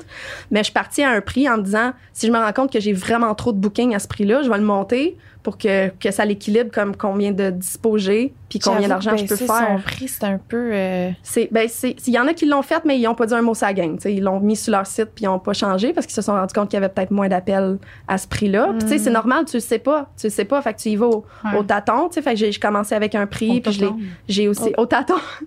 Tu y vas au pif. Tu y vas au pif comme tu commences à... Puis j'ai deux ranges de prix différents pour des services plus cherry, là. plus genre cherry sex ou kinky, mettons, là. C'est 2 prix différents. Il y en a un que t'as rien d'inclus comme tu peux pas faire de request, tu peux pas choisir comment je t'habille, tu peux pas choisir les accessoires, tu peux pas choisir les actions. Comme t'as pas de détails à me donner. Ça, c'est le prix de base. Puis je comprends qu'il y a du monde que c'est plus ça qu'ils veulent, tu sais, plus vanille, finalement, là. Puis il y a le prix que tu peux tout décider, comme on parlait l'autre fois, là. Ça, c'est les scénarios, là. Puis c'est-tu par service rajouter un plus, comme? Il y en a qui fonctionnent avec extra. Moi, je suis vraiment pas à l'aise de faire comme, OK, tu veux me toucher là? OK, bon, ben, ça va être, va chercher ton portefeuille parce qu'on va rajouter 50$ à la table. Tu sais, j'ai jamais été à l'aise de faire ça. Puis j'aurais jamais été à l'aise. Dans mon agence, on faisait pas ça non plus. Fait que c'est pour ça que le prix PSI ou Kinky inclut tout ce que je suis à l'aise de faire. À ce moment-là, si c'est un non, c'est parce que je suis pas à l'aise de faire. Il n'y aura pas d'extra sur rien. Okay. Dans le temps que j'étais avec une agence, on n'avait pas d'extra. C'était juste les choses qu'on était à l'aise de faire. J'avais un extra, puis c'était filmé, genre. Parce que ça, je sais que le monde va payer pas mal plus pour. Je montrais pas ma face à l'époque. Il y avait plein d'affaires. Fait que l'extra, c'était 1000$ d'extra. Quand je voulais vraiment pas le faire, tu sais, ou j'étais pas à l'aise de le faire. Je faisais pas de vidéo. J'étais pas sur OnlyFans. Ma face était nulle part. Fait que c'était un gros deal, tu sais. Mais je me le faisais tellement demander. J'ai fait, bon, extra 1000$. Il y en a quand même qui l'ont fait, tu sais. Ah ouais? Ouais, je te surprise. Il y en a qui le veulent vraiment. Parce que t'es moins à l'aise, tu charges genre fucking cher. Ben, c'est parce que c'est l'implication que ça peut avoir dans ma vie après ça. C'est les répercussions que ça peut avoir si le vidéo sort ou whatever, tu sais. Fait que là, mettons, quelqu'un paye pour le package kinky, genre, mais que la personne qui veut juste se faire manger le cul ou la personne qui veut tout le gros kit, il paye la même affaire. Ouais, même prix. Ouais. Puis il y en a qui vont juste prendre le tarif au-dessus juste pour se laisser la porte ouverte si jamais il file. Parce que tu sais, c'est le fait que oui, il n'y a pas de demande avant, mais il y a plein d'affaires. Même si tu n'as pas de demande, tu peux pas se mettre à justement faire un annulingus sur moi. Si tu as pris de GFI, sur le coup, je vais t'arrêter. T'sais. Fait que c'est pas juste OK, tu l'as pas request avant, mais tu peux le faire. C'est plus entre sexe standard, qui est quand même super cool, mais plus affection, etc., intime, et Sonia la cochonne. Là, c'est vraiment des fois, porn star kind of... C'est sûr, je sais que tu vas me répondre oui.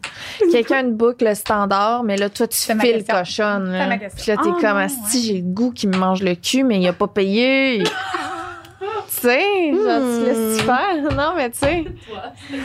Genre, moi, si j'étais une travailleuse, tu sais. Tu dis fiasco, le cul, s'il te plaît. j'ai pas d'exemple que c'est arrivé, j'ai l'impression. Ben, peut-être que je m'en rends pas compte sur le coup. Ou... C'est sûr que je suis vraiment une personne spontanée. Fait que c'est sûr que c'est arrivé sans que je me dise « Ah, fuck, ça a arrêté PSI ». C'est déjà arrivé souvent qu'un client s'essaye pour quelque chose qui fitait dans l'autre prix. Ouais. Si c'est quelque chose d'assez implication pour moi, je vais dire non, mais sur le coup, je vais peut-être le faire puis je vais dire check, la prochaine fois qu'on se voit, t'es pas GFI, tu peux pas être dans cette catégorie-là. La prochaine fois, tu vas être obligé de parce que clairement, t'es pas capable de faire du sexe vanille, là, tu sais. Mais mettons que. Mais sinon, moi, si ça m'arrive, c'est sûr que ça m'est déjà arrivé, là. C'est juste mais que le gars, il est vanille, là. Mais que toi, t'es down qu'il soit pas vanille. Puis il s'essaye même pas. Puis t'es comme. C'est sûr que j'en ai fait. Oui, c'est sûr que j'en ai traumatisé une couple là-dessus. C'est sûr que tu rajoutes du champagne dans l'équation, puis je deviens comme un peu plus. C'est ça, je me dis. Le champagne, ça me fait quelque chose, là. Ou si je fume du pot, je sais pas pourquoi, c'est vraiment les affaires qui me rendent comme. Je vais comme un peu folle sexuellement, là. Mais non, mais je suis vraiment bonne à sentir le monde. C'est quelque chose qu'on développe beaucoup dans mon industrie. Tu saises la personne beaucoup. Si je m'en viens d'un mood plus PSI, Porn Star Experience étant le terme PSI, là. OK. Puis GFI, c'est Girlfriend Experience. GFI, on a dit ça, c'est GSP. Attends, GFI, c'est le standard. Girlfriend Experience. OK. Fait que c'est plus intime, plus affection, moins d'acronymes qu'on s'imaginerait dans une session. Puis l'autre, c'est Porn Star Experience parce que ça ressemble plus à ce que tu veux dans porn. Tout ce qui est éjaculation quelque part, anulingus, des costumes, des roleplays, tout ce qui est pas standard, même si j'aime pas ça mettre des marges. Si on va sur ton site, on peut les voir, ces prix-là. Ces prix-là sont là, puis tous les actes que j'accepte. C'est vraiment, moi, je trouve qu'il est full organisé. Là. Ouais, c'est important pour moi que le monde sait ce que je fais, ce que je fais pas. Fait qu'il y a toutes mes limites, mes grosses limites d'écrit, puis toutes les choses donner, recevoir que je suis game. Comme que j'accepte de faire. Ça change tout le temps, je change cette page-là tout le temps. Là. Parce qu'on n'a jamais des limites claires, on sait jamais. Je fais quelque chose, puis là, je commence. Comme c'est en site, je filme moins roleplay, j'ai moins le goût de me déguiser en écolière. Fait que pour un bout, puis pauvre Tania, parce que c'est elle qui endure tout ça, mais je suis comme, OK, à partir de maintenant, plus de roleplay pour durée indéfinie. Je suis une princesse. Arrange-toi ça, en gros, là. Mais je vais comme je file parce qu'il faut que je respecte vraiment. J'ai pas besoin d'une excuse pour respecter la nouvelle limite que j'ai. 100%. Ben oui. C'est quoi tes demandes les plus flyées que tu as eues de la part des clients? Elle nous en avait parlé quand même. Les flyées. Là, le robot, c'est ça qui est haut là-dedans. Là. Le robot, ouais, c'est vrai. Le robot, non, j'en ai une bonne pour vous autres. Vas-y. Ben, je sais pas si c'est la plus flyée, mais c'est quand même vraiment cool. J'ai été en Jamaïque avec un client. Bon, OK.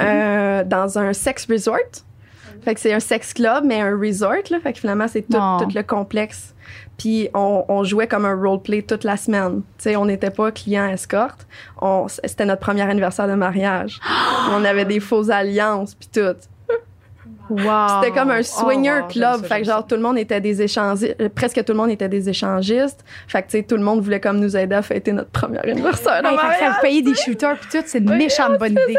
Puis une bouteille de champagne à la chambre tout le temps, c'était malade. On s'est inventé des noms, c'était tellement parfait. Oui, c'était cute. C'est une bonne idée, ça. Oui, hein?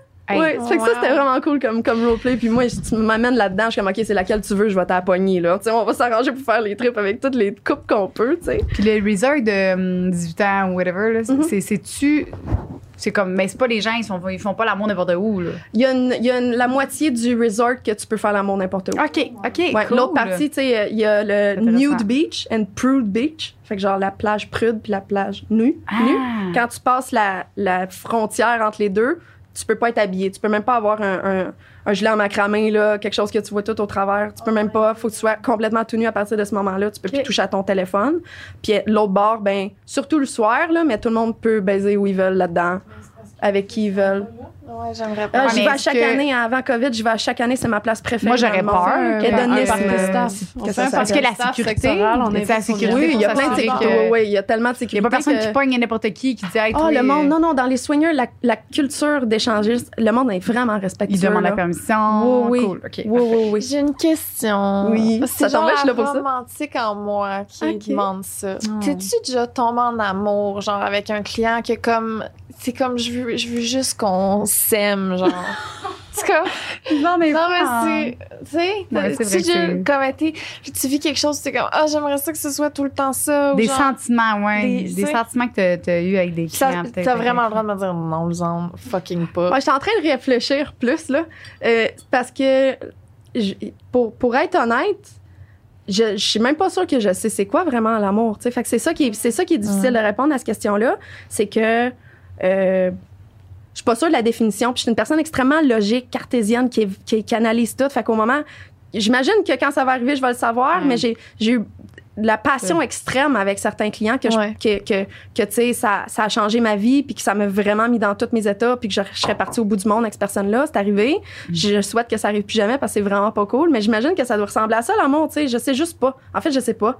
Mais j'ai vraiment développé des affaires fortes avec du monde qui m'a appris que c'est pas une bonne idée à l'avenir. Tu sais, c'est trop rough, là. La passion, mais c'est parce que Tu t'es mis un gros mur. ouais, mais l'amour, une armure, tu le construis. Fait que c'est pas genre comme, hey, je suis en amour avec cette personne-là. Là. Moi, pour moi, je trouve que l'amour, ça se construit. Là, Oui, c'est pour ça. Fait que peut-être que t'as pas eu l'occasion, mais tu sais, ça commence par des papillons, de la Tu sais, j'en suis passion. venue avec un client de d'amour, discuter, là. tu sais, comment ça va se passer au niveau de mon travail. Tu sais, si on est en couple, on jase, là. Si on est en couple, comment ça va se passer au niveau de mon travail, comment t'es à l'aise avec ça, etc. Je me suis rendue là dans une discussion dans le temps, là, tu sais, mais C'était le maximum que tu t'es c'est le rendu, maximum que je peux me rendre. C'est peine trop de job, tout ça. Mais je comprends la romantique en toi. Je suis sûre qu'un jour, peut-être que je vais être comme ça. Mais j'ai tellement pas le besoin, on dirait. Ouais. Puis je sais qu'il y a bien du monde qui se ferait sûrement bien gros à croire qui en ont pas besoin. Mais je suis vraiment convaincue de ça. Puis je me suis posé la question souvent, là. Ça m'apporte vraiment rien de positif, ce genre de relation-là. J'en ai pas envie. C'est tellement, là. Mais je trouve ça tellement beau, là. Ouais, Je trouve ça, j'ai des couples qui viennent me voir, là. Ils font l'amour devant moi en se regardant dans les yeux. J'ai goût de pleurer, là. Tu sais, c'est tellement beau ce qu'ils vivent. Puis j'ai des escortes autour de moi qui ont un chum qui est le gars le plus à l'aise avec leur travail du monde. C'est beau. Il est comme, you go, girl, va pour elle, puis reviens. Tu sais, c'est comme, je trouve tellement ça beau puis libérateur. Je trouve que son chum, il permette de faire ça, là. Ça me touche au plus haut point, tu sais. Moi, je trouve que dans ma définition de l'amour, ça en fait partie, là. Ben, clairement. Ouais. Puis qu'est-ce que, genre, ça, je pense que c'est revenu aussi souvent. Mettons, là, il y a des jeunes filles qui nous écoutent, là, en ce moment. Tu sais, qu'est-ce que tu peux leur dire, là, tu sais, parce que, tu sais, ils t'entendent, puis c'est vrai, là, ça a l'air genre, wouhou, là. Mais tu sais, les jeunes filles qui savent pas trop, là, c'est quoi ça? Qu'est-ce que tu peux leur dire, là? Ben, c'est parce qu'ils voient moi, en ce moment, qui a l'air super solide dans mon travail, épanouie, heureuse, etc.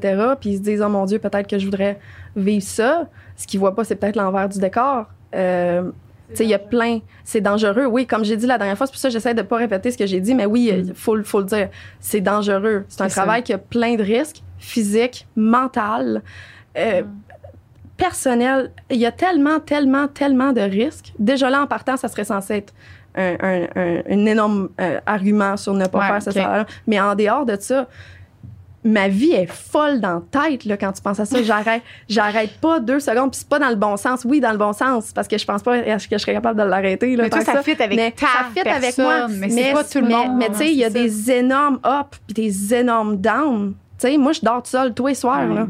Juste ça. Tu mets juste ça. Est-ce que t'es prête à... C'est ça. Est-ce que t'es prête à prendre toutes les conséquences de ça? La majorité du monde, j'espère qu'ils vont se dire non. Puis c'est pour ça que la durée de vie dans mon industrie est très, très courte. Le monde, ils se rendent compte qu'ils peuvent pas faire ça, tu sais.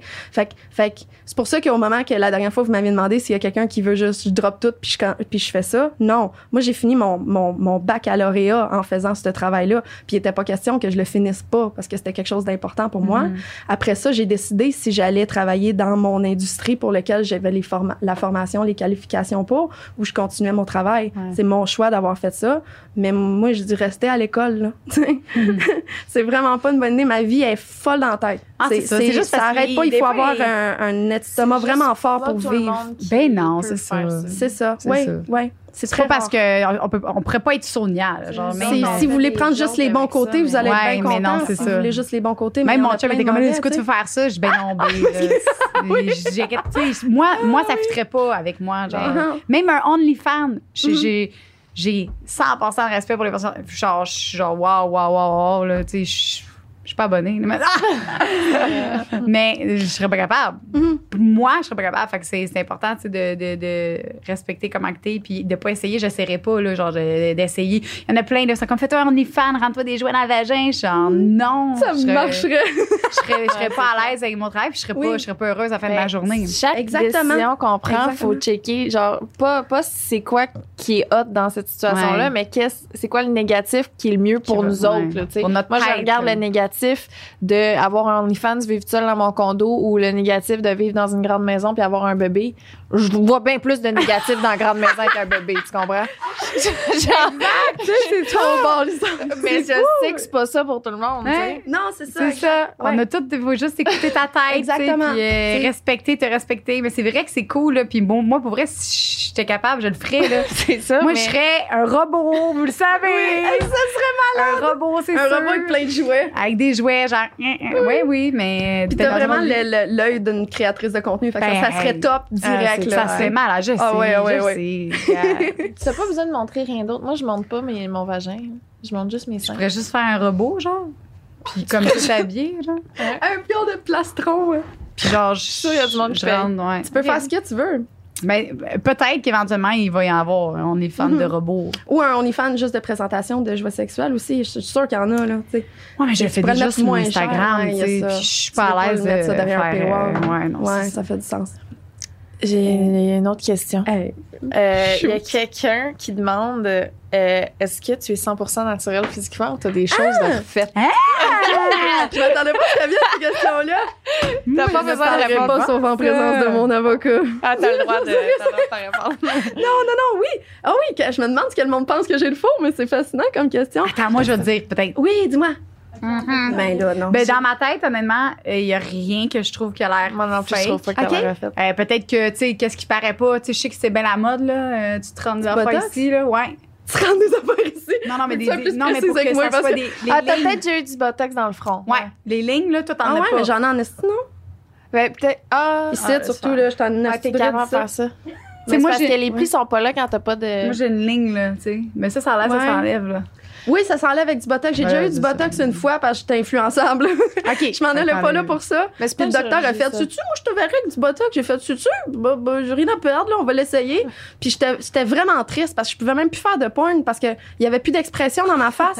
Tu sais, moi, c'est vraiment grosse partie de mes vidéos pornographiques, c'est mes expressions faciales, puis la façon de laquelle, tu sais, je baise comme je parle, tu sais, je suis full expressive, tu sais, il y a vraiment plein d'affaires qui se passent. C'est bon, ça. Je baise comme je parle. Ouais. Je pourrais dire que je baise comme je danse, mais ça serait vraiment pas un compliment pour mon OnlyFans. Mais tu sais, au moment que j'ai commencé à tourner des vidéos puis que ma face bougeait plus, il y avait plus d'intérêt, là, c'était plate, j'avais l'air d'une poupée, mon front, il plissait plus. Pendant des mois, j'étais comme, on voit pas l'émotion que j'essaye de partager. C'était ridicule. Fait que j'ai jamais refait ça. C'était une erreur. Mais ça a coûté presque rien. Fait que je me suis dit, je vais aller le faire. Mais sinon. C'est quoi t'as eu? J'ai eu, ben, ça dépend ce qu'on considère comme all natural. Là, j'ai fait du cool sculpting. Parce que, tu sais, c'est vraiment pas une opération tant que ça. Là. C'est juste que j'avais comme un genre de boule de gras qui partait pas, même quand je perdais énormément de poids. Je suis une personne qui s'entraîne beaucoup, tu sais. Puis j'avais comme une boule de gras bizarre que j'ai fait enlever en le brûlant avec du froid. Ça marche-tu, ça? Pour moi, ça a marché. J'ai eu des amis que ça a pas marché. Moi, je l'ai fait 2 fois. J'aurais pas eu besoin de le faire la 2e fois. C'est drastique, la différence que ce que ça a fait sur cette boule de gras-là, genre. Puis après ça, j'ai eu des fillers. Dans mes joues, en dessous des yeux. Une fois dans les lèvres, mais c'était encore là, c'était une affaire d'influence. Là, je voulais vraiment pas faire ça. C'était pas beau. C'est pas ça paraît ma chum, elle voulait. Mais non, mais je l'ai plus depuis longtemps. C'est parce que ma chum, elle voulait vraiment le faire, puis elle était pas game. Puis moi, en tant que chum maman, j'ai fait, je vais te montrer que ça fait pas mal. Puis c'est ça, c'était pas cher parce que c'est ça, on avait les contacts. Fait que je l'ai fait juste pour la rassurer en disant, ça fait pas mal. Tu sais comment ça fait pas mal. Mais ça fait mal en tabarnak. Fait que je souffrais le martyr, puis c'était pas beau, c'était des bosses, puis j'adore mes lèvres naturelles. Fait que en ce moment, ce que j'aurais de pas naturel, ça serait peut-être un résidu de filler dans mes joues. Ah, mon Dieu. Des faux cils, des faux ongles. C'est tout. C'est tout. OK, parfait. Ouais. Fait que she's a natural beauty. I'm a natural. Mes cheveux, je suis rousse naturelle aussi, là. Je sais pas si c'était clair. Ouais, ça, c'est bon. La naturelle, toi. La chienne. Mais mais j'adore aussi les filles qui sont pas naturelles. J'adore le style pas naturel en général, là, tu sais, comme. Donc, j'adore le style enhance, là, comme amélioré, là. J'ai senti un petit. Comment ça? Elle est full naturelle? Non. Mais là, peut-être pas 100%, mais je veux dire, t'as pas l'air de quelqu'un Qu'est-ce que qui... T'as pas le style amélioré. Qu'est-ce qu'il y a? J'ai mes seins refaits. J'ai eu 2 fois des tes seins, je injections là. savais. J'ai eu 2 fois des injections en dessous là. J'ai eu du botox dans le front. J'ai eu des injections ici. J'ai eu mes lèvres refaites 2 fois. OK. J'ai eu des injections dans le cul. Ça a pas paru. Oh non, Non, c'est non, cher, moi, ça, ces injections de cul-là. Hein? Mais ton cul, c'est vrai, tu me l'avais dit, mais tu m'avais dit que ça n'a pas marché. Fait Mais que- c'est En tout plus que ça, c'est full cher. Ça part. Mais Puis... c'est pas des. c'est tout des Mais non, affaires mais je veux pas différentes. dire, je suis pas contre les Non, opérations non, du tout. Non, mais en C'est général, moi, j'ai des naturel. projets, là, tu sais. Je trouve pas que, genre, je te trouve naturel. Oui, c'est ça. Non. C'est pour ça que je voulais dire, comme t'as pas le style Pas encore. enhance, là, tu sais. Mais attends, Ben, dans 5 ans. Puis ce qui est très correct. Moi aussi, j'ai des projets, là. Ben non, tout le monde est belle à sa manière. Puis Exactement. Tant Puis, qu'ils se sentent bien. Tu sais, dans mon C'est industrie, c'est vrai, je considère vraiment ça comme un investissement quand tu commences à mettre de l'argent dans ton apparence. Parce que oui, surtout pour la business en ligne, moins pour la business en vrai, parce que je considère pas que le monde me book pour mon apparence, mais pas du tout. C'est pas tout le monde aussi qui aime ça. Oui, là, c'est pour ça que peu importe ce que je vais changer, ça va toujours C'est avoir ça, l'air tu vas naturel, toujours avoir mais des gens j'ai qui vont des dire, projets, là, j'ai un compte épargne pour ça, là. Ah ouais, c'est vrai? Oui. Je vais pas faire mes seins, non, trop. Tout le monde est contre. Je sais que je devrais pas me laisser influencer, là, mais tout le monde est contre. Là. Ça a l'air Ben que c'est une de mes 100%. forces, mes beau, seins des naturels, tu sais. ouais. Mais j'ai des petits projets. Ça depuis là. C'est Nice, hiver, ok. si je pars pour une couple de semaines, le monde va comprendre pourquoi. Tu vas-tu te faire un... Ah non, mais je suis correcte. J'ai déjà des fesses Ouais, qui ont mais l'air c'est ça. refaites, là. Je peux pas remettre plus de quoi, ça va avoir l'air ridicule. Mais on dirait, je comprends pas qu'est-ce que tu te ferais faire. Je vais me faire, entre autres, l'hypo ici. Ah ouais? Sûrement la lip lift. Ah non, mais ça va vraiment changer parce qu'en dessous de ça, j'ai vraiment comme une jawline incroyable. Là. Je peux pas comme la montrer. Lip lift, sûrement. Des petites affaires de même. Peut-être blépharoplastie. Tu sais, j'étais encore en train de checker ça. Un quoi? Blépharoplastie. Ça, c'est... Pour améliorer les paupières en haut puis en bas, là. Ah! Ouais. Comme j'ai les paupières qui commencent à tomber un peu puis en dessous, comme... Moi aussi, j'ai ça. Ouais. C'est J'ai cher. comme des... Voyons, les filles, vous êtes fucking belles, là. Ouais, on est belles, C'est pour ça que je suis on pas pressée parle. puis que je prends vraiment cette Mais décision-là ouais, à très long terme. tu sais. Ben oui. Ça va être un projet qui a amené. Puis tu sais, ça, c'est une autre affaire qu'on pense pas de mon métier, c'est que si je fais une affaire de même, je manque de l'argent à maudit. Tu sais, pendant longtemps, surtout si ça a rapport avec quelque chose que tu peux pas travailler ou qui va te faire des bleus d'en face. Tu sais, mettons, je fais un BBL, qui est l'affaire la plus populaire en ce moment. Je vais être enflée pendant un an, là. Tu sais, pendant un an, je vais avoir l'air un peu weird. Je vais avoir des bleus partout. Puis te le mettre dans le cul. Prendre ton gras des cuisses puis du ventre, te le mettre dans le cul des hanches. Ça doit être l'enfer.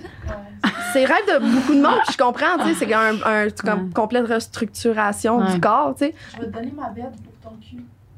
Mon J'ai Mon cul. Quel Non, cul? mais moi, j'ai Ouais, mais il y a quelqu'un qui a essayé de faire ça. Ah, ok, ouais. Il y a quelqu'un qui a essayé de faire ça avec une amie Meg puis une amie qui avait un peu plus de gras, puis ils ont refusé parce que le gras va être refusé par le corps, genre Ben oui. rejeté. Ouais, C'est ça n'a pas sûr, juste c'est être de sûr. ton propre corps. Ouais. Fait que ce qu'il faut faire, c'est manger crissement de la junk pendant 2 mois jusqu'à prendre genre 20 livres. Oui, ça, il te conseille Tu ça au manges début du 4 BBL. vieux McDo par jour. Puis après, tu vas te faire du... Oui. Mon rêve! Ah ouais? Oh my God, je m'y mets Commence à live. cultiver du gras, là, parce que... C'est ça, je commence. Ben, en fait, j'ai déjà commencé. J'ai passé ma fin de semaine à me bourrer de McDonald's. Bref. Ah ouais? Sans cesse. Des fois, on a des bulles. Hein. Moi, des fois, je suis genre, mais des fois, j'ai des. Ouais, moi, c'est quand je fume du pot, là. C'est le pot. Ouais. Donne le goût de manger du McDo. Sinon, ça m'écoeure tout le temps, sauf quand je fume du pot, là, j'ai plus de volonté, là. Je suis en au poulet. Quand que tu vas au restaurant avec tes clients, mettons. Oui, hey, c'est bizarre avec le passeport vaccinal en passant, là. Ah, Attends, ça fait déjà 2 fois que je vais au restaurant depuis que cette C'est affaire-là quoi? existe, là. Qu'est-ce que Ben, c'est parce qu'il y a ton nom puis ta date de naissance sur ce passeport-là. des fois, il te salue avec. Puis des fois, même si tu le caches, Ah, le fuck. serveur va te saluer avec ton vrai nom. C'est super malaisant. Là, après 2 expériences, j'ai catché que c'est pas une bonne idée. Là. Il va falloir que j'attende jusqu'à temps que ça n'existe plus. Ou je m'arrange pour que moi puis le client, on rentre à vraiment un laps de temps différent Ouais. pour être sûr qu'il me salue pas avec mon vrai nom. T'sais, ça va Mais se non, trouver mon nom t'appelles tout le le temps. resto, genre, tu dis, hey, excuse-moi, je pourrais. vais avec mon client. Mais puis, j'ai pas envie de mettre ça sur leur... Tu sais, au cas où que le gars a pas eu le mémo, tu sais, je vais vraiment juste arriver avant ou après. Ok. C'est Ouais, ça je mon comprends. truc à date que j'ai trouvé. Mais quand tu vas au resto. Oui, là, excuse-moi. Est-ce que, genre, tu commandes, c'est toi qui décides qu'est-ce que tu veux, tu sais? Oui.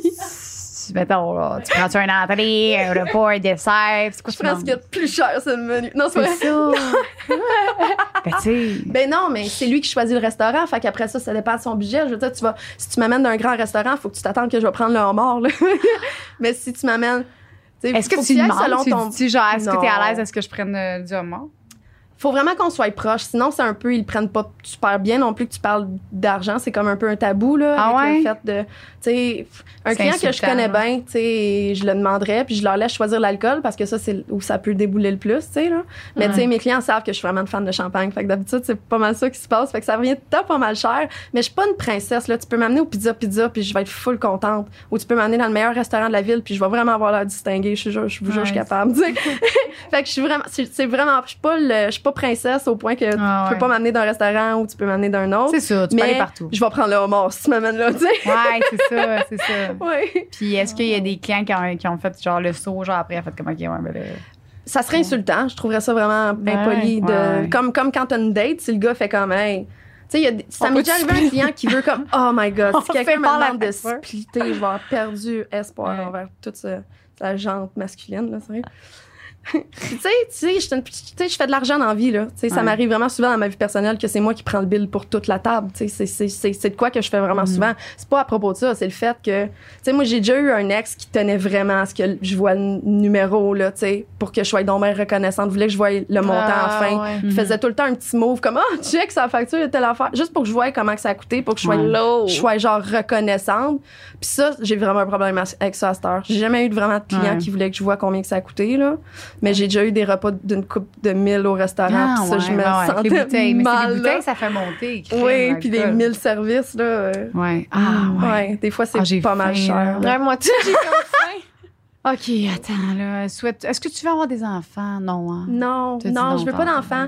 Puis j'en ai jamais voulu. Même, ça n'a même pas rapport avec mon métier. Tu sais, je sais que je suis jeune puis que ça peut toujours changer, mais ça n'a jamais changé à date. Je suis pas une fan d'enfants. Mais c'était pas ça ma question. OK. C'était ça ma question. OK. Ben, j'avais aussi cette question-là. C'est quoi ta pire... Non, pas la pire expérience. C'est quoi l'expérience que tu as tiré la plus grande leçon, genre, de toute ta carrière, genre, que t'as appris le... C'est une bonne question.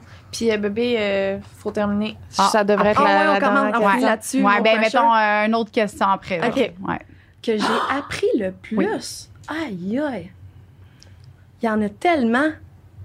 Je sais pas si je serais capable de mettre le doigt sur un rendez-vous qui m'en a appris vraiment beaucoup sur moi, mais peu importe c'est quoi ce rendez-vous-là, je sais c'est quoi qui m'a appris, ça, c'est sûr. C'est respecter mes limites, me respecter en tant que personne, en tant que femme, en tant que personne sexuée, me respecter dans mes limites, parce que c'est vraiment chiant quand tu finis un rendez-vous, que le gars est super content, il a l'impression d'avoir eu la date de sa vie, on a donc bien cliqué, elle m'a adoré, parce que t'as vraiment bien fait ta job, tu sais, mais que tu sors de là pis t'es comme... comme j'aurais vraiment dû dire non à ça, même s'il aurait été un peu moins content, j'aurais dû lui dire de pas mettre sa main là, j'aurais dû lui dire de, tu sais, après ça, t'as full de regrets, puis ça t'en apprend vraiment beaucoup sur ton métier quand t'apprends que faut vraiment que tu respectes tes limites de façon draconienne, ce qui prend des années à comprendre. Tu sais, moi, aujourd'hui, si je te laisse me faire quelque chose, tu peux être sûr que je suis d'accord avec ça, parce que je vais le communiquer en maudit si je suis pas d'accord. Puis j'ai trouvé une façon de le communiquer qui est pas malaisant durant le sexe, qui va pas le faire débander ou qui va pas faire un malaise. C'est quoi? Ben ça dépend c'est quoi, mais il y a tout le temps une façon de le communiquer que les autres trouvent peut-être un petit peu direct au moment que ça fait un bout que j'ai pas parlé, tu sais, mais ils comprennent tout le temps. Tu sais, le monde sont respectueux en très grande majorité. Tu le fais de bonne façon. C'est pour ça, mais au moment que tu vas dire oui, lui, il va penser que tu vas aimer ça. Fait que c'est toi qui t'as pas respecté à ce moment-là.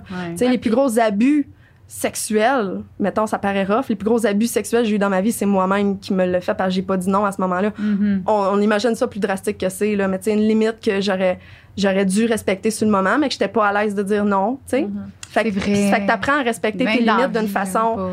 exactement, c'est ça, t'apprends à respecter tes limites au niveau sexuel, mais ça t'apprend à respecter tes limites au niveau de ton temps, au niveau de ton argent, au niveau de ton attention, de tout ce que t'es en tant que personne, de te respecter dans tes limites, dans tout ce que t'es capable de donner.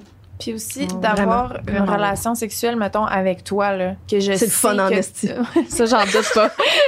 Non, mais tu sais, j'aurais aucun doute que le moment qu'on passe ensemble, il est agréable pour vrai parce que je sais que tu te respectes. Fait que j'aurais pas un genre de questionnement de « je vais-tu trop loin? » Parce que je sais que tu vas être clair avec moi. Fait que, tu sais, puis là, on s'entend qu'on parle de cette situation-ci, là, c'est pas ça tout le temps, mais... c'est aussi agréable pour l'autre de respecter ses limites parce que ça permet de savoir que dans le moment, ce que vous vivez, c'est sincère. Puis, tu sais... Même chose pour ben moi oui. avec le client. Si au moment que, je sais pas, j'ai fait une fellation, mettons, puis qu'il me dit moins fort ou mets pas ta main là ou j'aime pas ça les couilles, au moment qu'il tout de suite me dit quelque chose à propos de lui que je savais pas, puis souvent le monde va prendre ça avec ego puis ça va virer un peu weird, puis en tant que travailleuse du sexe, on sait comment virer ça d'une bonne façon, puis au moment qu'il me dit ça en partant, après ça, je sais que ce que je vais faire, il va aimer ça parce que s'il aime pas ça, il va m'en parler. Puis ça rend ma job vraiment plus facile que lui, j'ai réalisé qu'il est capable de communiquer sexuellement. Puis ça, je pense que c'est le plus gros problème dans la sexualité du monde en général, là. La communication sexuelle, tout le monde le prend comme dans leur ego, dans leur orgueil de c'est weird de parler de ça, leur fierté durant le sexe, mais c'est tellement important pour que tout le monde aime ça. Puis je suis sûre qu'il y a beaucoup de monde qui ont des problèmes sexuels ou qui aiment pas le sexe ou qui aiment, tu sais, qui ont plein d'empêchements sexuels, que c'est venu de juste avoir des relations de même, que tout le monde avait pensé à de quoi qu'ils ont pas dit à ce moment-là. Ouais. Mais oui, vraiment. T'es tellement hot. Merci! Mais c'est ça, tu le mets dans ta vie aussi, genre, c'est hot. Puis qu'est-ce que, genre... Mettons, quand tu fais des services ou whatever, excuse, je parle même plus un micro, tu sais. Quand tu fais des services sexuels, là, y a-tu comme des techniques que, à force de le faire, t'as fait comme les clients ils t'ont dit, tu sais? Mettons, exemple, je sais pas, on va parler de fellation, là, tantôt on a parlé d'anulingus, là. Mais est-ce que, à force, les gars, tu le sais qu'en général, qu'est-ce qu'ils aiment le plus? C'est le pénis, c'est un grand mystère, OK? Ça fait tout différent. J'en ai vu une coupe. Puis c'est tellement différent l'un de l'autre. Il n'y a pas de technique universelle. C'est pour ça que c'est important même d'en parler au début, parce qu'il n'y en a pas deux qui vont réagir de la même façon. Les vagins, c'est aussi de même, mais d'une façon différente. Fait que tu le sais jamais. Tu sais, j'ai comme la technique Sonia, là, qui est pas mal universelle, puis qu'il y a du monde, ça leur fait réaliser qu'ils aiment ça comme ça. Mais ça marche pas avec tout le monde, mais c'est une technique qui, mettons, si à 58 minutes de la fin, je sors la technique Sonia. OK, mais là, on Je peux pas. Faut pas, mettons, dire juste... Je peux pas. C'est ça, c'est ça. C'est comme les épices au PFK, on peut pas. Je comprends. Mais c'est juste une genre de petite technique que d'habitude, le gars fait comme « Oh! » quand ça arrive, puis que je me rends compte que ça marche avec la majorité, ou ça les traumatise. C'est comme, ça dépend, un ou l'autre, tu sais, tout le monde réagit d'une façon différente. La balayeuse avec les couilles. Oui, c'est ça. Ça ressemble, hein? Y a-tu une balayeuse pour vrai? Faut vraiment préciser. Non, mais la balayeuse, tu sais, maintenant tu descends, tu as... Une aspiration. Ouais. OK. Avec les couilles. Ça Non. va dire. Okay, Non, mais c'est pas ça. Mais c'est moins clin d'œil. c'est moi qui ai trop technique, mais je pensais vraiment qu'il y avait une balayeuse dans l'histoire. Non, je parlais de... Ben, ouais, avec une balayeuse. Non, il n'y a pas de couilles dans la technique Sonia. Oh mon Dieu, Si je change, je vais m'en faire demander en maudit. Ben oui! Là, je mets de la pression sur ma technique. Mets sur ton site un service que le monde paye juste pour que tu donnes ta technique. Oh oui, c'est bon ça. Pour les couples qui vont me booker, je suis prête à la partager. Oh my God, wow! Yeah. Hey, je vais en faire des threesomes bientôt, là. C'est tout grâce à vous, les filles. Ça me fait plaisir. OK. Ben, dernière question vite. Oui. Est-ce que tu as souvent des orgasmes avec tes clients? Ah, je suis contente qu'elle soit venue, cette question-là. No pun intended. Je suis vraiment chanceuse d'être une personne extrêmement multi-orgasmique, puis que l'orgasme quand même vraiment facile. Fait que oui, vraiment souvent. Oui, ça peut arriver, je dis pas que je fake pas des fois, tu sais, ça arrive, mettons, que le client, c'est vraiment important dans sa session, puis tu le sens tout de suite que toi, t'es un orgasme, puis peut-être qu'il n'y a pas trop le tour, quelque chose comme ça. Fait que si t'as pas le choix, à un moment donné, tu vas le faker d'une façon, mais c'est quand même vraiment cool. J'ai vraiment pas besoin d'avoir d'orgasme pour avoir du plaisir sexuel, vraiment pas. Là. Je sais que tout le monde dit ça, mais c'est vraiment vrai. Mais je peux aussi venir 15 fois là, jusqu'à tomber sans connaissance. Là, tu sais. Fait que dans une journée normale, avec le client moyen, disons, là, j'ai vraiment beaucoup d'orgasmes. Fait que, ça rend mes journées là, souriantes. C'est ça qu'il y a de bonne humeur. C'est ça. C'est sûr que c'est ça. Mais sérieux, je me rends compte de ça. Mettons, quand je travaillais beaucoup dans la même journée, tu sais, je faisais des chiffres longs. Ça arrivait souvent que... Moi, je suis pas une fille de matin, là. Le matin, là... Même, tu sais, matin, midi, là. Même midi. Je suis vraiment moins sexuelle qu'à 8 heures le soir. Puis il y a beaucoup de clients qui prennent en convention, mettons, par condition. Voyons, on change vraiment mon mot. Considération que ils me veulent le matin parce que je vais être donc bien plus en forme, je vais être moins fatiguée de ma journée, etc. Ils n'ont rien compris. Le plus d'orgasme j'ai eu, le plus tu veux me voir. Là. C'est à la fin que tu veux me voir parce que c'est là que je suis comme OK, next! Au début de ma carrière, surtout, à cette heure, il n'y a plus de next. Là, je me ramasse toute seule avec mon vibrateur. Là. Mais plus la journée avançait, plus je devenais cochonne puis excitée d'être là, genre. OK. Ouais. Ben, merci. C'est mon fuel. T'as-tu une correcte? Oui, Sonia, regarde, on pourrait te réinviter une 3e, 4e, 5e fois. Oh, t'en bats Je veux 6 dire, fois, tu sais. ce Non, podcast-là, il a pas l'air parti pour être fini dans le sens de le podcast. Je pense qu'on va le continuer un bon bout de temps, sexe oral. Fait que je Ben pense oui, qu'on j'espère. devrait... C'est sûr qu'on va te Oui, vous êtes tellement à un moment bonne. donné. Faut que c'est ça clair, continue, c'est- ça, là. Merci vraiment de Merci ton temps pour et ton vrai. ouverture. Merci On à t'aime. vous pour Gros cette coup de cœur, belle je t'aime. opportunité. Ça a changé ma vie, ce que vous faites. Ben, t'as changé, Sincèrement. comme tu as dit tantôt, t'as changé beaucoup de vie aussi. T'as aidé beaucoup de Ouais. personnes. Ben, Fait je que suis là bravo à pour toi. Gros bisous. Merci, je vous aime. J'ai une Oui. petite affaire à rajouter. Vas-y. Vous allez comprendre où je m'en vais, là. Il y a une nouvelle mise à jour sur iPhone qui fait que tu ne peux pas voir le contenu sensible sur les médias sociaux. Fait que là, il y a beaucoup de gens qui cherchent Sonia et qui ne la trouvent pas parce qu'elle est shadowban, parce qu'elle pose du contenu sexy. J'ai entendu ça. Alors, personne allez dans vos paramètres de iPhone et changez ça parce que ça fait que ça vous bloque de plein de contenu, pas juste Sonia, mais plein d'autres monde. Ouais, c'est vrai. Puis certains podcasts aussi que tu peux de sexe oral que tu peux pas voir parce que les sujets Ouais. sont trop osés. Fait que si vous cherchez vrai. Sonia puis que vous faites comme ben elle existe pas, elle existe, c'est dans les paramètres. Oui, parce qu'il a fallu, avec les nouvelles règles de Instagram, il a fallu que je spécifie que mon compte est à viser not safe for work ou 18 ans et plus. Puis à Ok. cause de ça, tout le monde qui a pas encore, au moment que ça a commencé, il y a quelques mois, qui ont pas été dans leurs paramètres pour dire oui, je veux voir le contenu sensible, voit plus ma page. Puis moi, Ah, puis, mais là, ça, je il y en vais a. faire ça tout de suite. Il y a bien du monde aussi que c'est arrivé Ah, qui ouais. ont pas dans le monde proche de moi qui essayaient de trouver ma page qui ne trouvaient pas. Ben oui, à cause moi de aussi, ça. YouTube, Mais ils oui, m'ont merci bloqué. de l'avoir précisé. J'oublie tout le temps vu que mon monde est 18 ans et plus, on dirait que ah oui, OK. Ah oui, OK. Parce qu'ils trouvaient pas En tout cas, Sonia. il y en a 3000 qui m'ont trouvé. Ouais, c'est... Oh, wow. Ça, c'est vrai. Oui. Ça, c'est drôle. Hey, merci, je t'aime. Merci, je vous aime. Moi.